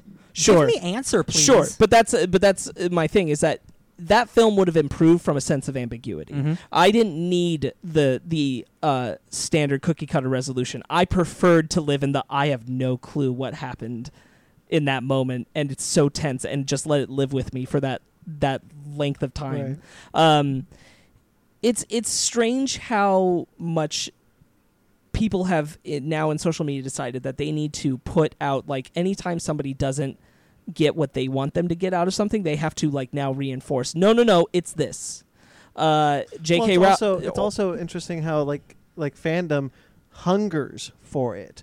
Like there are people there's a reason why these reactions exist, is because there are people out there going like, I need to know exactly how you intended that, because I need to know how that's supposed to read. Sure.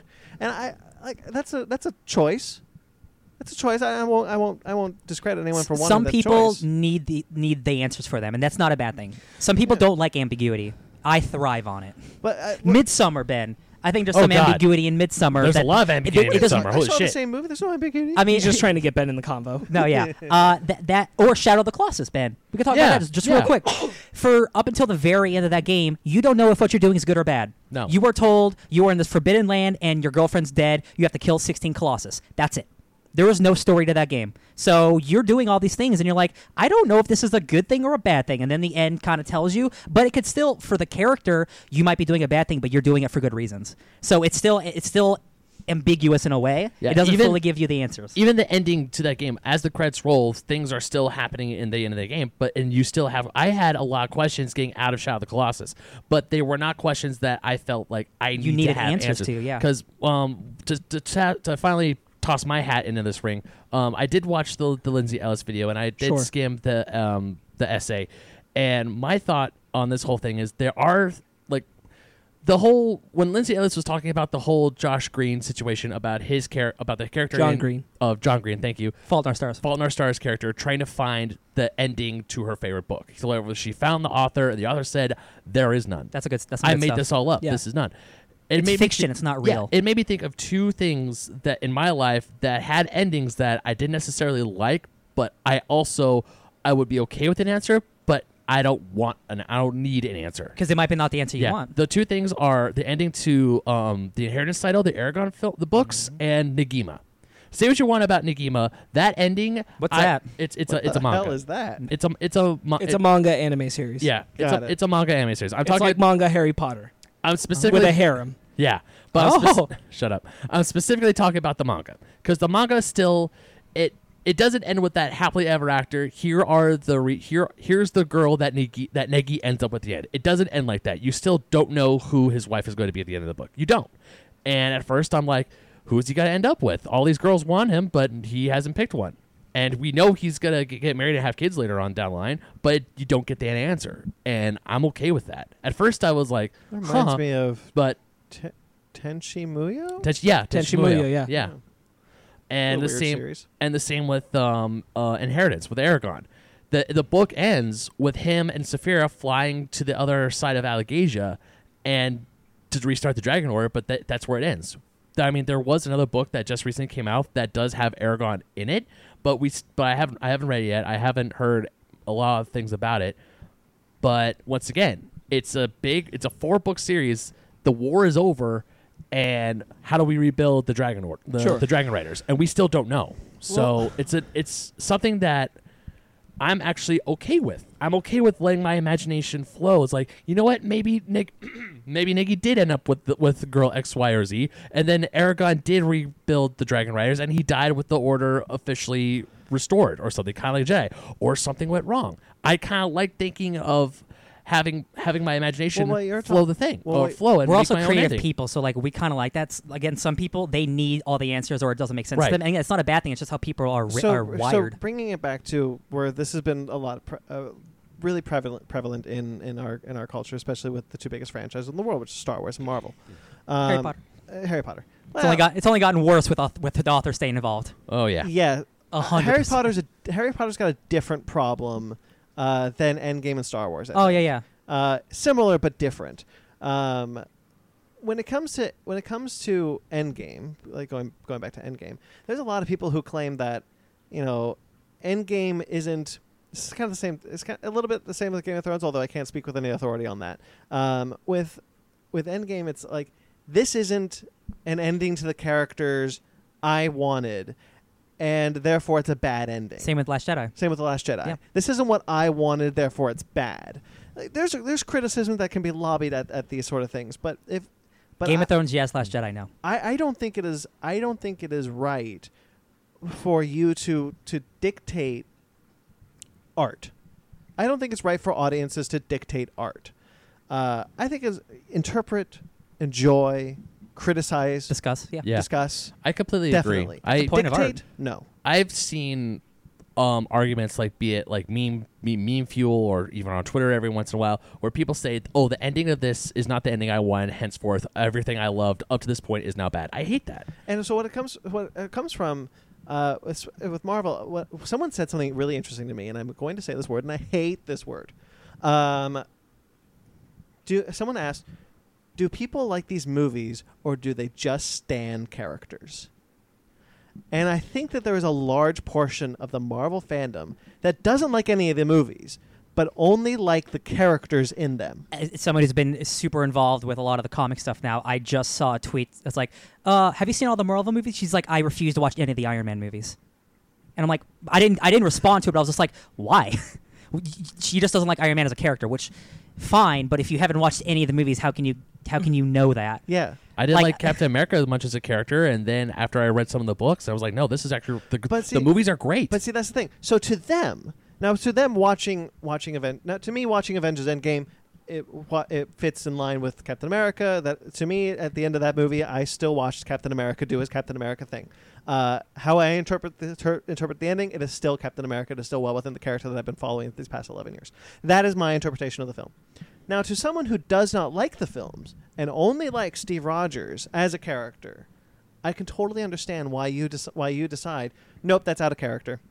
It's out of character to you. Yeah. But it's not.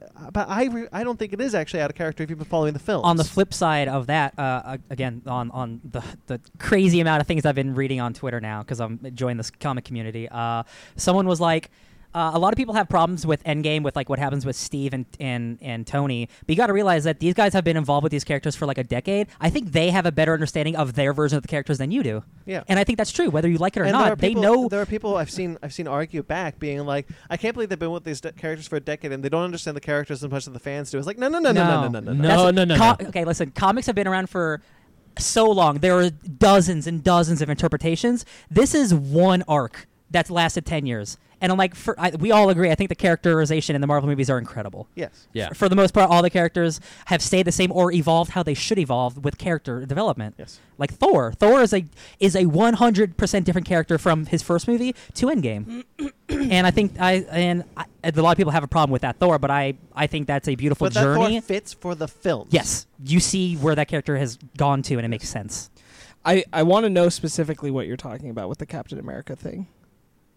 What do you mean specifically? So, because you're saying like people are seeing something and saying this isn't true to the character, but if you've been watching the films that it is true to the character, what are we talking about? Okay, so if you deify Captain America as a character, like if you're just like, if you in your head Captain America has married Bucky and he sleeps with Tony and he's truth, justice, and righteousness, and that's the character that's in your head because you love Steve Rogers and you love Chris Evans, but you don't watch the movies. You only read the fan art. You only read the fan fiction. You only Well, I read mean, the I think fan they stuff. see the movies, but they just hyper focus on Steve, and they're like, oh. Yeah, but that's a good point. Like, yeah, they watch the movies and they hyper focus on their fan fiction and their fan. There's nothing wrong with fan fiction. I'm not saying there is. Fan fiction is a great tool. If they're focusing on the fan fiction version of Steve Rogers, and that's the version they like, that's the version they projected onto, that's the version they want to see in the movies, then I totally understand why Yes. you'd be upset in the films. Sparks, our friend Scott is a big fan of Steve Rogers and Bucky, like as a ship, right? Yes. And if I remember, correct me if I'm wrong, he didn't like that they didn't end up together or something. Is that something Correct. like that? It wasn't enough to like ruin the movie No, for yes. me, but I mean like it's. I don't think that's fair to look. To yeah. be fair, because I don't want to throw him under No, the this bus. is not me doing that at all. No, I no, promise. but I want to be clear. Yeah. I don't know that he's sincere in that, Okay. and doesn't just kind of jokingly go off about Okay, it that's totally fine. because he himself is a homosexual and Yeah. would prefer that outcome. Yes. I don't know how much it sincerely bothers him that they didn't, how much he was actually reading something that wasn't present in the Because movies. that is something that I have seen online. It's like people don't like that. For Steve sure. and Bucky No, are it's a together. thing out there. The movies have never given us any indication of that. And listen, I am all for dudes hooking up, being best bro buds. I'm cool with that. But you have to give me a reason. I'm a Poe and Finn. Me too. Fan, Dude, the way they look at each other, are you 100%. kidding me? You Give me a break. You But if ship they- Poe and Finn. But if they are I not, ship Poe and Finn hard. But okay, let me ask you this: if in the Rise of Skywalker they don't end up together, Star Wars is trash. What? then. My dreams? I don't like The Last Jedi anymore. I don't like this whole franchise. Yeah. Now, if I don't necessarily, but if I were to ship Poe and Finn, but they still don't end up together, I'm like, I'm not in control of the story. Come Yeah. on, Ben. Get on the Dude, pen there's wagon. one scene. Here's my thing. Get on the pen Ben, wagon. let me tell you the scene that's great. So right. it's when everyone thinks Poe's dead, and then Poe and Finn reunite, and Finn is wearing Poe's jacket, and Poe's like, it looks good on you, and he gives him a slap, and like he like licks his lips. It's like super like, yeah, dude, you look good in my jacket, and everyone was like, oh shit, is this something that could happen? Can I tell you, And like, it's subtle and it's just fun, and they don't have to do anything, but it's fun. so Yeah. real quick, because Ken Knapsack would back me up on this. One of the weirdest details I find about The Last Jedi is that there's a encyclopedia book about it. Poe is wearing a ring on a necklace. Do you know Yes. about this? The I ring on the know. necklace? Yeah. He's wearing a ring on his necklace that from his culture is that he carries it around until he finds the person he wants to be with. And I'm like, why would you give that character something so specific? I know. Unless you are putting them with somebody in a movie. Like, holy crap. I mean, like, I'm not saying that means it has to be Poe and Finn. I just think that's a super strange detail. Yeah. it's a good segue, I think, to Star Wars. Okay, so Star Wars has often been in the center of the debate of authorial. There's a intent. movie, The People versus George Lucas. Yes, Great movie. and it's kind of where it came from. Like, who owns Star Wars once it's out there, George Lucas or us? So people criticize the prequels primarily because, well, not primarily, a lot of reasons, but a lot of it came from this idea that George Lucas has ruined Star Wars, has ruined my idea of Star Wars. That was kind of Lucas's intention. No, it was. He wanted to make the movies he made Go on. For better or worse, he made the movies he wanted to make. Yeah. They're not good. As a prequelist, I acknowledge they are not good movies. But I really like the intention behind the films. And I really liked a lot of the stories that are in the films and what it inspired. But there was the argument that was always made of, if he did this and he ruined my idea of Star Wars, does his interpretation of Star Wars matter more than my interpretation of Star Wars? Mm-hmm. I want to bring up real quick that I think George Lucas muddied the waters real bad on this by doctoring the original films post their release. I agree. And Sure. that is the worst thing that I think he did for the franchise. Worse than the prequels. I think it was always a mistake. I understand. I kind of get and could even allow throwing in like CGI background creatures on alien planets and things. But when you're specifically changing dialogue and how scenes play out, or altering adding the no from episode 3, yes, that's so altering bad. things so that that is Han ruining- doesn't- that is a ruining thing. Han and Greedo shooting at the same time. Yes, just Han yeah. moves That's a to the character side. ruining moment. character ruining moment. So things like that. Hate it. Some people when they get things like the new Ghostbusters, they'll be like, "Oh, they're ruining my childhood." That is actually ruining someone's childhood. Yeah. You're taking it and you're saying what you watched as a kid and loved is wrong. This is what I really wanted it Yeah. to be. Case- This case- was a mistake. No, case in point is like when you say they're new Ghostbusters. It's not really your childhood. The original's still there. Star Wars, I cannot get back unless I pay hundreds of dollars on a VHS thing to get the original ending of Return of the Jedi, where it's not Hayden Christensen as You the can find Force it Ghost. online, baby. I've seen it. Baby, I got it on the shelf over there. There We you can go. just watch it. Yeah, you're fine. But But VHS I ones? personally can't get it because Sure. my copy of Star Wars is with Hayden Christensen as Anakin Skywalker Force Ghost. Right, I and- reminded the Hayden Christensen thing. So, but You're, regardless of the prequelist, feelings though. about the intent behind it, Yeah. that is such a force of the author's intention being so forced down the audience's throat. You don't get the choice. Yeah. Sure. You have to accept that I'm changing what you knew. That's really bad, and kind of the only case where I think it's so profoundly enacted. Yeah. Not only in the extent that like this is the version now and this is what it is. I will not let the old one out. Yeah. I won't. I think that's No more. The end. I think that's kind of selfish. It is. This is the Well, worst. And I want to be clear. Like I think that what George did with the prequels, when he's like, I'm not against him. Like he had an intention of what he wanted Star Wars to be, and he was trying to show that with the prequels, regardless of whether I like it or not. Yeah. That's what he was doing. I don't mind the intention. I minded the execution. But that was fine. What I think George's biggest mistake was when he did it is that he was like, I wanted Star Wars to be this. He didn't take into account, or he did and didn't care, what Star Wars had actually meant and what he'd actually put out that resonated with people, and didn't try to bring those aspects to the prequels. He just wanted to make the version that he wanted, which is okay, and I can accept it. What I really can't accept is going back and changing what already existed. So That was just I see no version where that's good. That's just wrong. I agree. This is a weird take, but just go with me here because it relates. When you think of like Marvel Comics, right? When you think of Spider-Man, you don't think of Stan Lee's writing, right? He created the character, and then people made him better, right? Like, Sure.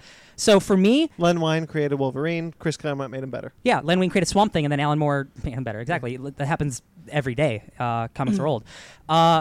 Everyone, like, George directed the first Star Wars movie, but that movie was a disaster, and it was saved by editing. He's a great ideas man.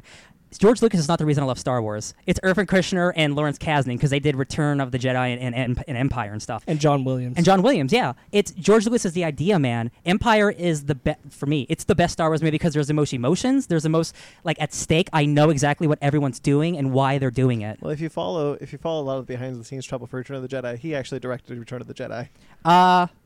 That's fine. I mean, he Yeah, wasn't the sole guy behind it though. No, it wasn't. But the director had the director I think came out and spoke about this. But there's been a lot of talk like going back to like I will relate this to what we were talking about. George Lucas forced his intention on Return of the Jedi onto the director and made him film the version that he wanted Return of the Jedi to be. So I think a lot of the I Did you The did you watch the original movies before you saw the prequels? Yeah. Okay, just making sure. Okay. did I think so. Pretty sure. I don't Because know, your love for the prequels, it's been a like, long time ago. Okay. It was. I watched the prequels in theaters, and I don't remember when I first saw the original series trilogy. My love for the prequels comes from the ideals presented in them, and that didn't come until a couple of years ago. And my love of the prequels was enhanced by the Clone Wars TV series, honestly. Yeah. Um, which George Lucas really didn't have a lot to do with. he had a lot more creative hand than we think. Did he write and direct it? No, Okay. him and Dave Filoni developed the series together. That's what. But I mean, his hands aren't fully involved. all the way. Not fully involved, but Yeah. that's the thing. Dave Filoni is George Lucas. Dave Filoni's a better George Lucas. Dave Filoni Clone Wars didn't exist without George Lucas. Yeah. Dave Filoni executed George Lucas's vision with the Clone Wars in a way that Dave Filoni, because Dave Also, Filoni thank understood- Genndy Tartakovsky for that original series. Yeah, the original series is really good. What I'm trying to get at, and this is going to sound, every time I try to phrase this, it comes out wrong. But the Last I think a lot of the hatred from the Last Jedi comes from a misunderstanding from George's intent with the prequels. The prequels were meant to show people that the Jedi weren't these kind of deific, all-powerful, good forces of the things. The prequels were meant to show you the Jedi were wrong, and Yeah. that's where the Last Jedi bounces into. For me, if you went straight from Return of the Jedi to Force Awakens, I still think you can get a lot of, because again, The Force Awakens is going back to the original, what people love, quote unquote, loved about Star Wars.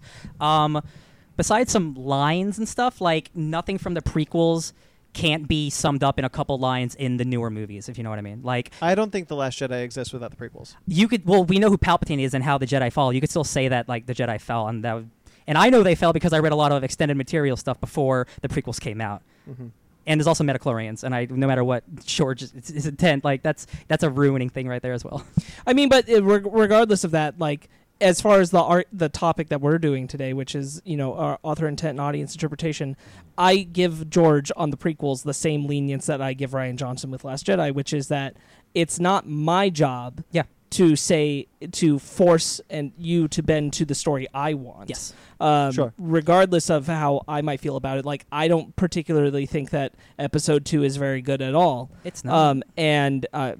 But that doesn't mean I dislike Star Wars or Yeah. I'm resistant to the direction that movie went in. While I don't like Attack of the Clones, I really like a lot of the Clone Wars stories that are facilitated by that story existing. Absolutely. That's the case with author intent, audience interpretation. It's not my place. We are allowed to take our impressions from it. We're allowed to learn our own lessons from it and get what we want out of it and see the things that we don't like and see the things that we do like. But it is not for us to say, oh, you took it in the wrong direction. Now, that being said, it's also not the author's place to say that our impressions or what we take out of it is invalid. Exactly. It's also not their place to do that. Mhm. And that's the Yeah. problem with what Marcus and McFeely are doing right now with Avengers Endgame. It's a problem with what J.K. Rowling did with Harry Potter, and it's something that has become all the more problematic the further we get away from the Dumbledore is gay comment. Oh yeah. Yikes. Yeah. JK. One of the things I think the Pooping on the Roosters floor. are doing well to the best of their ability, and Feige too. If you guys follow the Q&A that he did with Empire, is that they're saying, this is how we think the ending of Endgame played out, whereas Marcus and McFeely are saying, no, this is This is how.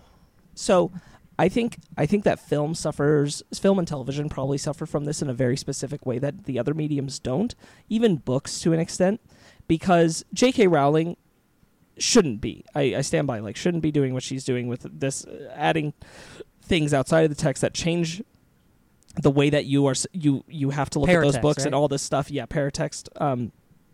Paratext would be applying things like about her herself as an author to it.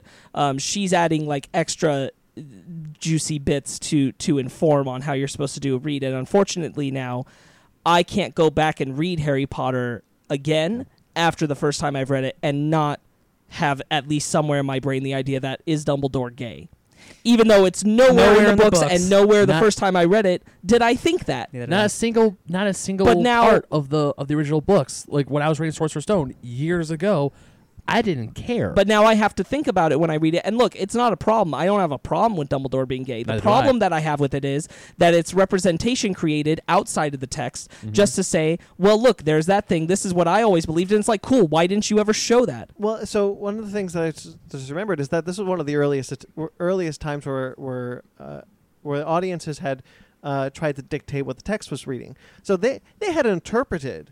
A lot of the audience members had interpreted Dumbledore and Grindelwald's relationship being a homosexual relationship.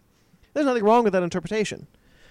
What became wrong was when J.K. Rowling was like, "Yes, you're right," and then never did anything with it. No, Until because, Fantastic because Beasts. the thing is Not that even. Because the thing is that, yes, that's the problem. She's the person who's writing the Fantastic Beasts movies, Yep. and she could have made this overtly a homosexual relationship and validated why she said this is true.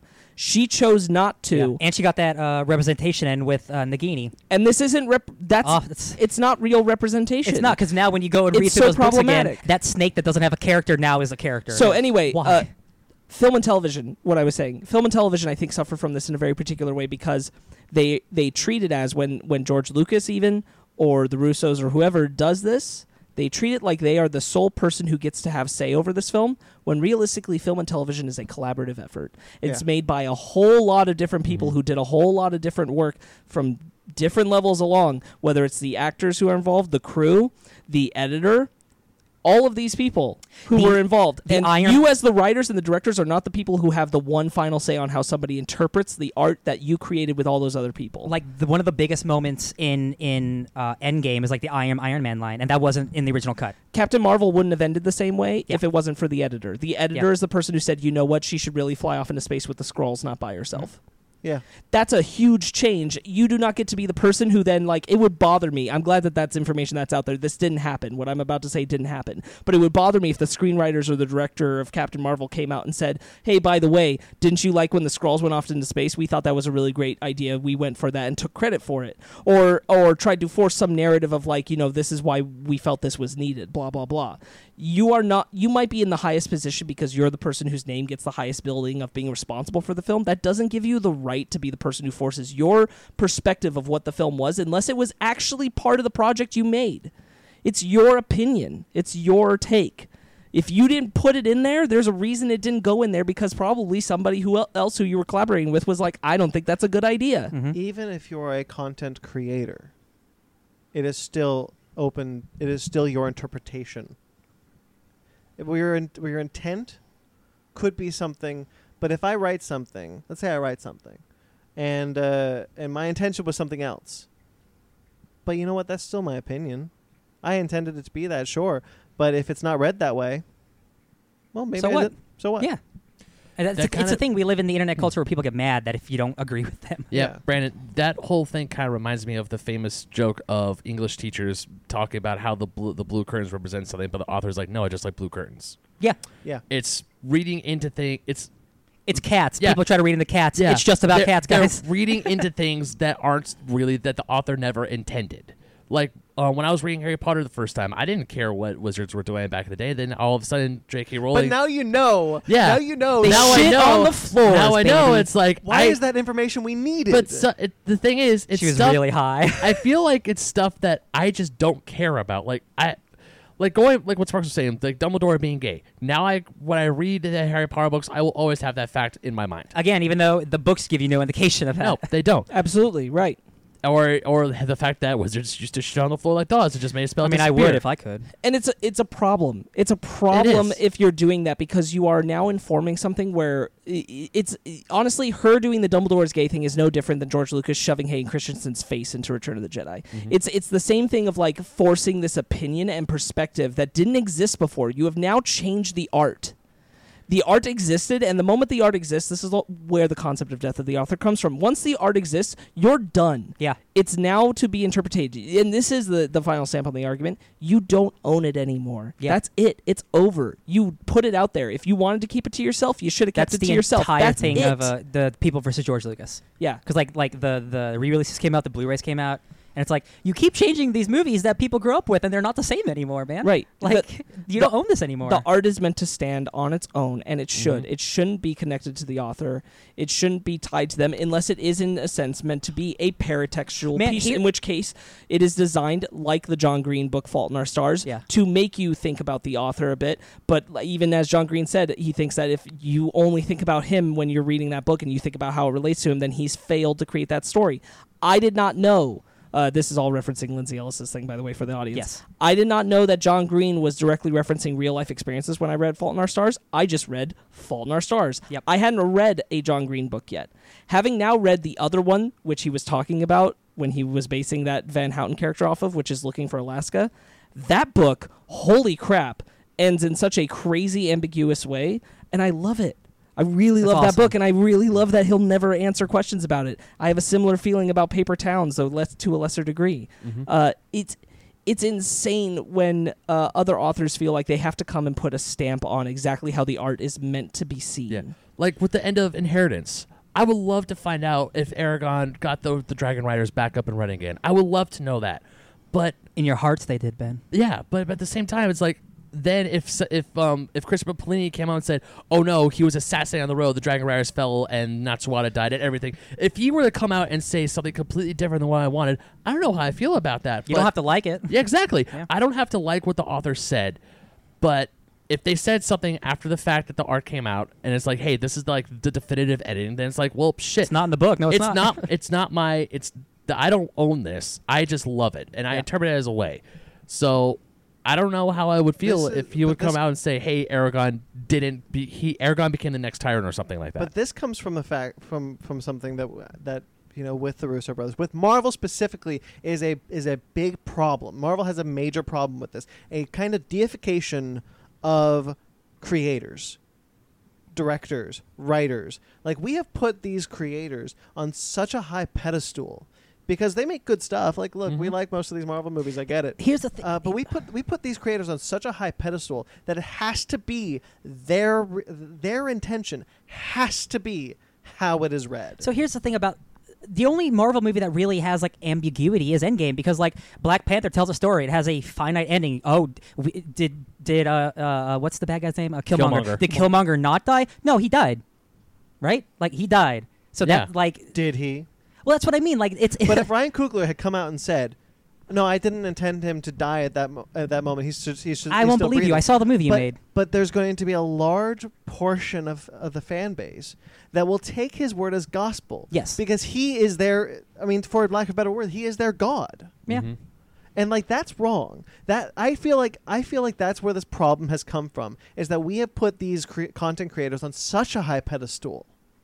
And I don't think that's right. Well, because Dude, we're about to do a show all about a person. I don't think it's. Hold on. We're I don't think literally it's- making a cult about somebody. It's a Yeah. joke. I don't Okay. think it's wrong for us to. I don't think we deify them, but I don't think it's wrong for us to raise up creators we admire. Yes. Don't think No, that's wrong. I don't think that's no. wrong. It's their responsibility how they interact with a fan base. Yeah. It's not ours. It's not the fans' responsibility to pull back on what they take seriously from what they say.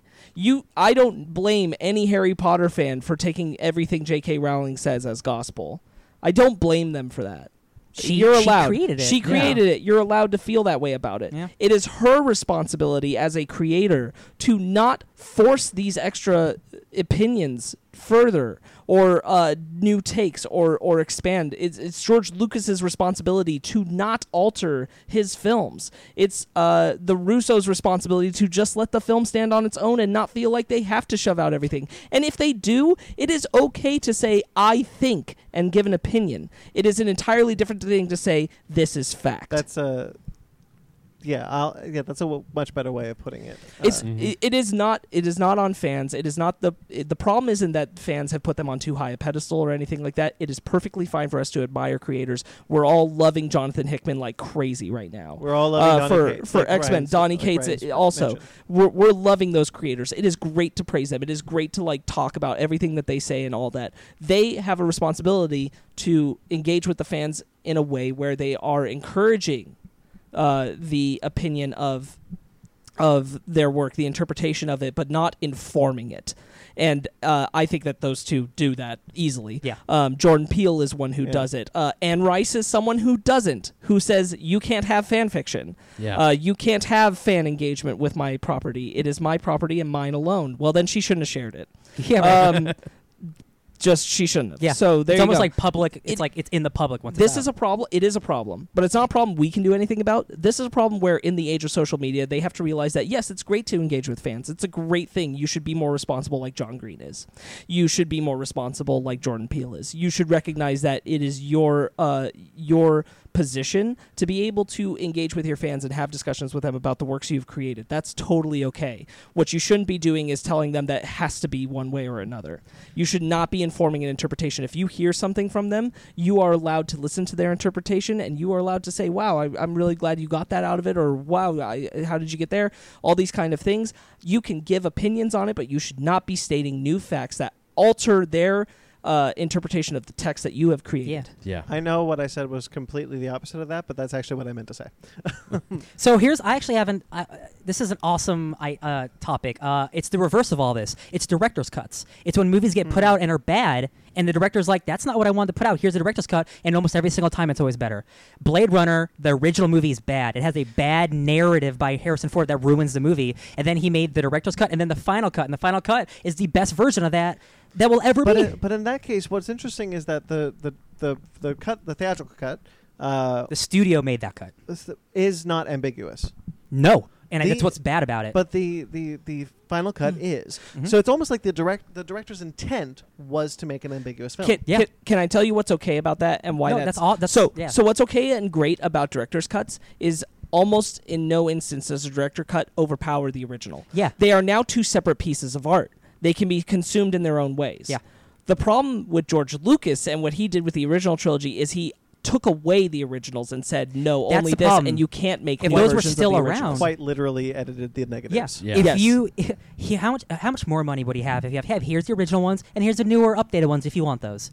We would not be having this He did that- conversation. He did that once. He And did Yeah. that once, and And then it then- never happened again. Yeah, and the point is that you should do that because they are now two separate works of art. It's no longer the same art. It's like if you had a painting and then the painter came along and said, "Hold on, like 20 years later, I meant I for missed this a pink spot." spot to be here." Yeah. I painted over a piece of the original art. and it looks better. That's not okay. yeah. Recreate the painting and add that in. Sure, now it's two separate paintings. It's different. What was that? I was watching a movie where they're talking about a work of art, and it was a giant blotch of something, and there was a tiny little pink dot on it, and so everyone's like, "Wow, it means this, it means that. What does this pink dot mean? It means we're all alone and the blah blah blah." Like they're making all this thing, and the artist was like, "No, I just actually got some pink paint on it." And that's Sure. what's beautiful about art. Yeah. Yeah. Yeah, it's like every time I see these art shows or like for something when I'm just like scrolling through TV, it's like, oh, like where an artist just like, there's this great piece on. Do you guys know the show Adam Ruins Everything? Yes. Yes. Like there's this True TV. Like it's Adam Ruins Fine Art, and the artist and this art student, she just sneezes and paint splatters on a canvas, and her teacher thinks it's the greatest thing in the world. The very end, they go to an art gallery, and she draws something, and she draws like a caricature of Adam. Her art teacher's pissed, but the guy who buys it is like, "Hey, I know people at Marvel. I'm gonna try and get you a job." cool. This art piece reminds me of Jack Kirby. Okay, that's cool. It's like something that an artist where she sneezed and then her teacher shows up like, "This is an amazing piece of art. How did you do this?" I'm like, "She freaking sneezed." Mm-hmm. And it reminds me of a story of my old teacher had where he was in an art class. He made sculpture space shuttle. It got completely criticized. He got failing grade. He made another sculpture where he used the thing to play with his dog and gave this BS explanation of how it was like, oh, this is like us tormenting ourselves. He gets an A on the project. I used to bullshit my projects all the time. Real quick, going just back to David Lynch, all his movies are weird and ambiguous, and that's why he's one of my favorite filmmakers, television, whatever you want to call him. He never talks about his work. Sure. He puts it out, and then he shuts up. Yeah. And everyone asks him questions, and he's like, I'm not going to answer that. Yeah. And I love him for it because it creates a conversation instead of like, hey, remember that thing in episode 8? Here's exactly what it means. I'm like, see- I didn't need to know that, David. It's like stuff like that where it's like the author's like, hey, I'm going to put out this thing. You can take it one way or another. I'm not going to answer it. Like Harry Potter, J.K. Rowling, she puts out this amazing world. I don't know everything about the Wizarding World, and honestly, I don't need to know everything about the Wizarding World. But here she is giving stuff that I don't care about, And now when I go back to read the books, I'm like, well, shit. Hey man, those okay. books are they're still good. Yeah. Going back to the beginning of this with the Endgame stuff, my biggest problem with Marcus and McFeely making this claim, besides the fact that I don't like the idea of it, is that they're trying to push this narrative that it's always been this way and they've always known it was this way, and that's no different than the Dumbledore is gay argument. There's never been anything in the previous films to give this implication that this is where the story was going, that this is what they were doing, that this is what they wanted. Did you see how they said there's an old man in Civil War who's supposed to be Steve Rogers? Did they? So they no, what did it not is- say that. No, Yes, they did. What it is that the fan theory about old Steve Yeah. being at the funeral bad- going around, that's and they're a like, bad- "You're right," and it's like, "I hate you." Oh my god, that's so bad. Like Yeah. my interpretation of Endgame, Steve got a happy ending. That's exactly. He got That's happy all ending. I could. That's Who cares all- about the rest, That is right? just like we see. Because even the Russos were just like, yeah. Then the question is, how did it get to the present? who cares? Time Stone. Like even they were Stop like, talking. doesn't matter. Magic Effery. He did. I don't care. That was what was given to me. That's what happened. Authorized or not, my interpretation is he finally got the life he always wanted, and then he came back. Did you That's guys all see I the- care about. I know Sparks did because he responded to the tweet. But did you guys see the tweet? I said at this point I just want an Agent Carter TV series renewal so that they could shut up about the ending of Endgame. But then you're like, no, Marcus and Feely would be in it. Yeah. Did you hear that rumor that they're trying to get Haley Atwell to come on Shield? Yeah. Jesus. Oh boy. Because like the thing that I'm worried about with if they do an Agent Carter season 3, which is not even a rumor, it's not a thing, it's just kind of a Just hope get for that me, what if thing. is the idea that they would continue the relationship between her and Daniel Souza, and they will see, and that's all I fucking need. Yeah. Did you guys already say the F bomb? We did. Twice. Sorry. Whatever. That mine was very low though, so it's okay. So yeah, that's all we need. Yeah. So I never ever need an answer to the ending of Endgame ever. I don't want it I don't want it. because Neither do I. the movie gave me my answer. I'll Yeah. say that. Yeah. The film itself gave me an ending. It's like here's An an ending end for these game. characters. Here's a possible beginning, like Thor: Love and Thunder. Thor is still gonna stick around. There's still stuff that's gonna happen, and that's great.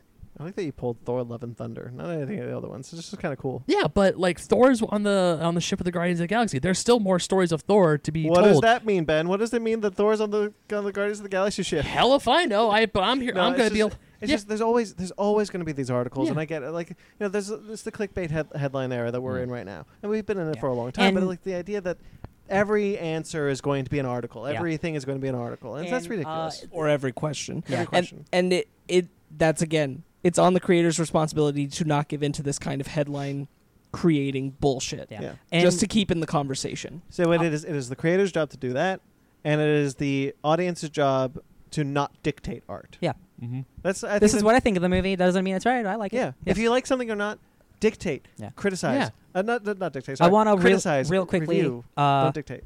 try. This is not be positive on the issue, but I think a lot of the reasons that we have like Marvel stans or people who still feel so strongly about Last Jedi is because they're passionate. Oh, totally. Yeah. So like at the end of the day, like we can all argue about this, but like it's I don't think it's ever out of like vitriol. Most of the time, it's out of like I love this character so much, I cannot believe that this is the way it went, The even though example- that's not exactly always right. The example that I use, most of it does come from vitriol. Yeah. But the Okay. but the example I use of like if you have projected on the fan fiction version of Steve Rogers and you hate Endgame, that comes from a vitriolic place. Okay. It comes from both. You love that version of Steve Rogers and you're very upset that it's not there. I totally get that. However, if you don't like the movie Endgame, if you disagree with the story direction that it went in, and you're disappointed in it because you love the movies, because you love the characters, that's something else. Yes. That is what you're saying. That doesn't come from a place of If hate. you feel that Endgame was like a Game of Thrones ending where it didn't satisfy all the character journeys, that's fair. Yeah. I think Endgame was incredible and served every character, but that's just Yeah. me. Yeah, and so like the same thing with The Last Jedi. If you love Star Wars and The Last Jedi didn't give you what you want from Star Wars, Yeah. that is perfectly valid. Even Like, dude, the first perfectly time I saw valid. Last Jedi, I didn't like it. Now Like, I love it. Like I've already pretty much said that upon further reflection, I don't think it did justice to Black Widow, and I'll stand by that probably for the Yeah. rest of my days with Endgame. It doesn't mean I hate the movie. It doesn't mean I hate the Marvel films. But It doesn't mean I'm demanding answers for why did this happen. Yeah. Contracts, I understand. And so that's the Black Widow coming out 2020. So there is the difference. Mhm. There is the difference that there is a play. There's criticism from love and there's criticism from hate. And I think what you were saying is there is a place for love. Yeah. Um, To jump on this, because I also have seen people criticize because they didn't get the ending they liked. I mean, obviously, Game of Thrones is a big thing. You can't satisfy everyone. Yeah, you can't. You honest to God can't. most But- people will just be like, "Okay, I'm not ending it. Going on Yeah. forever." Yeah. See, it's hard as hell to try to end a 22 movie series. Yeah. How hard is that, man? Yeah. Real hard. It's extremely hard. But oh god, I had a point. You had it, baby. Like Brandon, when you said where people are mad because it comes from a place of vitriol, I also see it come from a place of vitriol as well, but I also see it because people love these things so much and they just don't like it. It's not black and white. And obviously, it's not black and white. There's obviously some gray tossed in here and there. Oh god darn it! I had a thing. I was gonna go for it. I completely lost it. Son of a gun. I think you made a good point. Yeah, but it's I think when people. Oh, I just remembered. When people take things too far, it's because they personally didn't get the ending they wanted. When they attack creators, and they attack creators for like, how dare you give this thing? It was supposed to be like this. Like earlier, you said that something goes about back to them dictating art. yeah, and also goes back to the thing you said earlier, Brandon, about, oh, I'm a fan. I know this character better than anyone else does. It's like, I'm pretty sure Chris Evans knows the character better than anyone else does. He's playing the damn character. He knows the movie version better than anyone because it's him. Yeah. And he's been involved the Yeah. entire time. And also, it goes to a thing that when people say, there's this phrase that I have grown to really, really hate. It's when people say, oh, it's true to the character. Because when we go to things like pop culture and comics, we have things in comics called multiverse. One person, I mean, yes, the core, Every Hulk comic is different. exactly. Every Hulk comic is different. Every Superman comic is different. Every Spider-Man is different. So when people say, "Oh, that's not true to the character," it's like, which one are you talking about? It goes back to our adaptation discussion a little bit. Mm-hmm. If you're adapting something, as long as you stay true to the core. Yeah, so Yeah. I was gonna say sometimes that argument, because I've definitely said that about some things, because I've definitely Yeah. said that about Spider-Man: Far From Home, Yep. where I think there are some things that aren't true to the character, and I'm very specifically talking about things that are generalization values of the Yeah. character, not things that are like locked into a run. Right. So that's kind of a double-edged sword. Mhm. That phrase. I think we're about wrapping up. What do you guys think? I just like, I'm thinking more about director's cuts, and all the director's cuts that I think of, they're all better than the original movie. Daredevil. Yeah, I mean, like, Daredevil, and I don't think Ridley there's Scott's Kingdom of Heaven, which is like an hour longer, and that's an awesome Crusades movie. Yeah, I don't think there's anything wrong with director's cuts. I No, think my thing is director's cuts are good. That's just the point. No, where yeah, author yeah. of No, the, I didn't. I wasn't trying to say Yeah, that yeah. you were. I was saying that I think that that's a great thing. I think that is a great example of, like, you know, if a director does feel that way, then that's a great way to express that, because you're creating a separate. They're piece. unhappy with Yeah. their vision. Yeah, Yeah. you're creating a separate piece of art. I'm trying to think. There's a franchise that isn't Star Wars. There's something else where, like, there's a preferred version of the films for watching that that I had. Lord of the Rings. Jesus. Oh. Lord of the Oh, yeah. Rings has the longer versions. extended cuts. Yeah, Extended the cuts, extended yeah. cuts. And those are essentially separate pieces of art. And it might not be as controversial to distinguish between the two as, say, Star Wars or what we were just talking about with Blade Runner. But it's definitely like interpreting two different pieces of art. And it's not just like, you know, Peter Jackson, whose different stamp is on that. It's everybody's different stamp, because it's a collaborative medium. Yeah. Mhm. And respecting that and understanding that, like, you know, you are analyzing two different pieces of art, and also understanding that it's your responsibility to treat those as two separate pieces of art if you're a person who was involved in the creation of it. Exactly. Part of this is, like, you know, there were two ends of this discussion, which is really, you know, what is author intent and where's the line on that? What is audience interpretation and where's the line on that? Audience interpretation can be everything. Like, you can love all pieces of art, you can react to all pieces of art in whatever way you want. Just don't enforce your interpretation on the creator, just as they shouldn't enforce it on you. Right. Hence, petitions are stupid. Hell yeah, They they are. are. So those very shouldn't- dumb. So those shouldn't be happening. But also, I'm authors. glad we got to throw that in there. But also, in the age of social media, authors really need to be more careful. Creators need to be more careful about when they are responding to fans. Yeah. The Russos, I really like the Russos. I don't hold them in the same banister that I hold Marcus and Mafeely right now, but they also need to just stop trying to inform on audience interpretation of their work. They Yeah. need to just leave it alone. Yeah, and Absolutely. Brand, this could be my final thoughts. The whole thing of authorial intent, fan intent interpretation, everything is a slippery slope on both sides. We have seen fans get out of control. We've seen creators get out of control. there's Although we've never seen a creator start a petition to change something. exactly, but still we have No, Not they seen just yet. released a director's cut. yeah. There you go. Oh, sorry. Finish your thought real quick. Yeah, but we have all four of us has seen things like we've seen fans petition, and then we've seen authors get to throw us trivia, JK, random stuff that we never needed. So it's always a slippery slope on both sides, and we've even seen them and Rice go to the very extreme. So this whole thing, I feel that there's no right way to put this, but there are authors and fans who do this right, and there are authors and fans who do this completely wrong. Absolutely. I can't believe that this whole discussion we didn't get to the prime example of both ends of that spectrum, which is Zack Snyder and the Snyder Cut. That Jesus. was going to be my final thought. Yeah. That was my final thought. I was going to save it. Yeah.